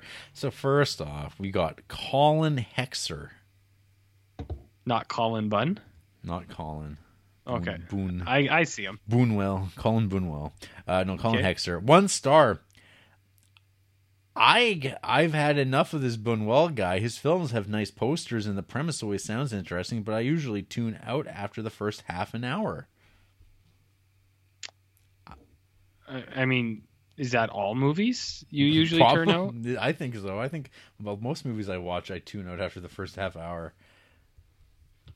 I mean, I guess this is a strange doc. They over 4,000 films watched. Okay. Only about 30 5-star films. We got Requiem for a Dream, Watership Down, Plague Dogs. Like, it's a pretty heavy shit you're into, my friend. Mm-hmm. Like Eden Lake. Like, good lord. Here's their bio, Jarrett. Prick. This person is from Singapore, by the way, I should mention, because there's some mentions of things that they're not into, but from Singapore. Prick who likes obscure, weird movies. Check out my lists. Ratings based on personal enjoyment with a hint of cinematic merit. I don't know what else you would rate your movies on, Jarrett. Film categories I refuse to watch, except if it sounds really fucking good. Korean. Boxing, gangster, documentary, superhero, Hollywood animated, heist, black and white, war, Netflix. Don't ask. Currently, 50% of my films I've watched are in English language. Planning to knock that down to 35%. Good for you, man. Colin Hexer. Next up, we have Zhu. Oh, yeah, Zhu. 1 star. I see Zhu. I would have said nice try, Boonwell, except that it was not nice, and he wasn't even trying. So overall, not a nice try, Boonwell. Not nice. Not nice, Jarrett. What do we got here for 5 stars? The Apartment. Very good. Stalker. I don't know. My Own Private Idaho. Not 5 stars. A lot of Barbie films in their 5 stars. Who is our Barbie expert? Jared Berger? Barbie of Swan Lake, Barbie and 12 Dancing Princesses, Barbie as Rapunzel. 5-star films, apparently. What half-star films include Arrival, which is one of your favorite shows, Saving Private Ryan, a bunch of other Barbie films. Have we done this person before? I think we might have. And this is where the Barbie stuff came into play? Possible. It's weird. It's an odd coincidence otherwise. One more. Lillian Crawford. Right. I really loved Belle de Jour. It's everything a film should be. The Phantom of Liberty is its opposite, to the point that I'm not sure this mess of Boonwell's dreams can really be called a film at all. I don't know why people say things like that. It's strange because I love the absurd, but I do not find his films remotely amusing or poignant. More baffling is that I'm pretty much on board with his political stance. It's just so on the nose that one is forced to roll one's eyes and wish it was all a bit subtler. I think it's because I had such high hopes for Boonwell that I'm so infuriated by his bad films, but I'm willing to keep looking for one that is effective and enthralling as Un Chien Andalou or Belle de Jour. As for his unique film style, yes, it is unique in that his camera trickery is jagged and crummy and the editing is atrocious. And people like this? People, who are you kidding? Wow, that's a sentence in a bit. Yeah, it's a mouthful. I don't know, man. They gave Cleo from 5 to 7 5 stars, which is like, that's what they want. They want more like Cleo. Want more Cleo. More Varda. They gave Inside Out 5 stars, which is not a good film. They also gave Obscure Object of Desire 5, which is like, okay, it's fine. 40-Year-Old Virgin, half a star. Borat, half a star. The Searchers, half a star, Jarrett. The Searchers, Jarrett, half a star. The Searchers. Yeah. Here's something weird though about the way they rate stuff.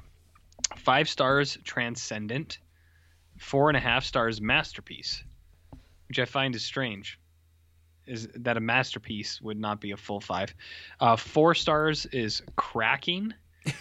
3.5 is rather good. 3 is fine. 2.5 is not unpleasant. 2 is unpleasant. 1.5 is bilge. I don't know what that means. Must be local. 1 star is shit, and half a star is satanic. But I mean, some satanic films are the best films. This is true. So that's not a very good rating at all. Lillian Crawford from Cambridge. There you go. Not nice. Not nice. Not nice. Well, goddamn, RJ. Yeah. Any final words here on The Phantom of Liberty? No. How about a rock-a-doodle-doo? What? Exactly. Was that in the movie? That's surreal. Do you see? I don't, but okay. Whatever. After the break, RJ and I are going to go bust out that ostrich from that zoo. And that big old bear. That big hat. Oh, that bear was so cute. Seen ostriches. They're scary. Yeah. I just went over this. You can ride it to safety. No, they'll fuck you up. They'll kick you right in your dick. But they'll run really fast as you ride them. Yeah, they'll run. It's like a chocobo. It's kind of, but instead of you being on top running fast, they'll run really fast into you and fucking blow your brain out. RJ, I believe in your ability to be an animal whisperer. They'll see your lack of like malice, and they'll see your kindness. Especially if you have the kiddies with you. They'll also sense the fear. Well, that's your fault. It is. It's like when I get near horses. Horses always can tell that I don't like. I'm afraid of them, and they're always. Man, horses. It's the ostrich of the mammal world. We've all got it coming, kid. Yeah.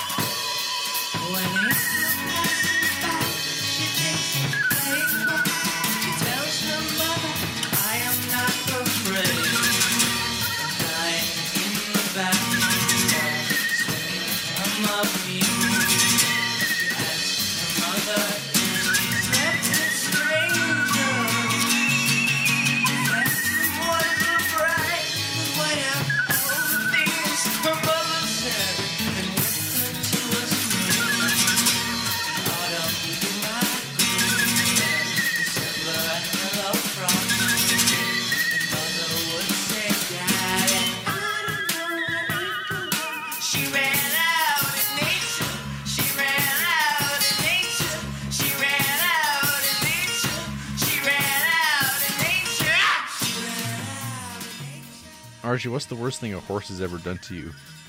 It scared the living shit out of me. Every time I've ever been near a fucking horse, they scared the shit out of me. I'm not even kidding. I'm near horses almost all the time. And I'm real uneasy because it's just like, if a horse ever kicked you, your fucking head would explode. All right? It would explode. And they can pick up on this fear, and it makes them scared too. And it's like, I don't know how not to be afraid by you. You are a fucking monster animal that would absolutely obliterate my entire body. If you're afraid of horses, write in and let us know at CriterionCreeps@gmail.com. If you're not afraid of horses, you're not paying attention. That's what I have to say. We got a Facebook page. We're on Instagram. We're on Letterboxd. I'm Jared Duncan. He's Barnwell. Uh-huh. We're on YouTube. Yeah. Patreon, SoundCloud, Stitcher, iTunes, Google Play. Hub. Horse. Ooh. It's to find horses to buy and sell. Next week, RJ, Spine 291. Yeah. Are you ready to once again feel the caress of the Lubitsch touch? Holy shit. The Lubitsch touch. He is reaching out from the ether. He's going to just slide his fingers down your cheek. Careful. And he'll whisper to you, Heaven Can Wait from 1943. Andrzej Balog. Okay. Lubitsch. The Lubitsch touch. We gotta talk about this a little bit. I don't think that'd be welcome anymore in the current state of affairs with people.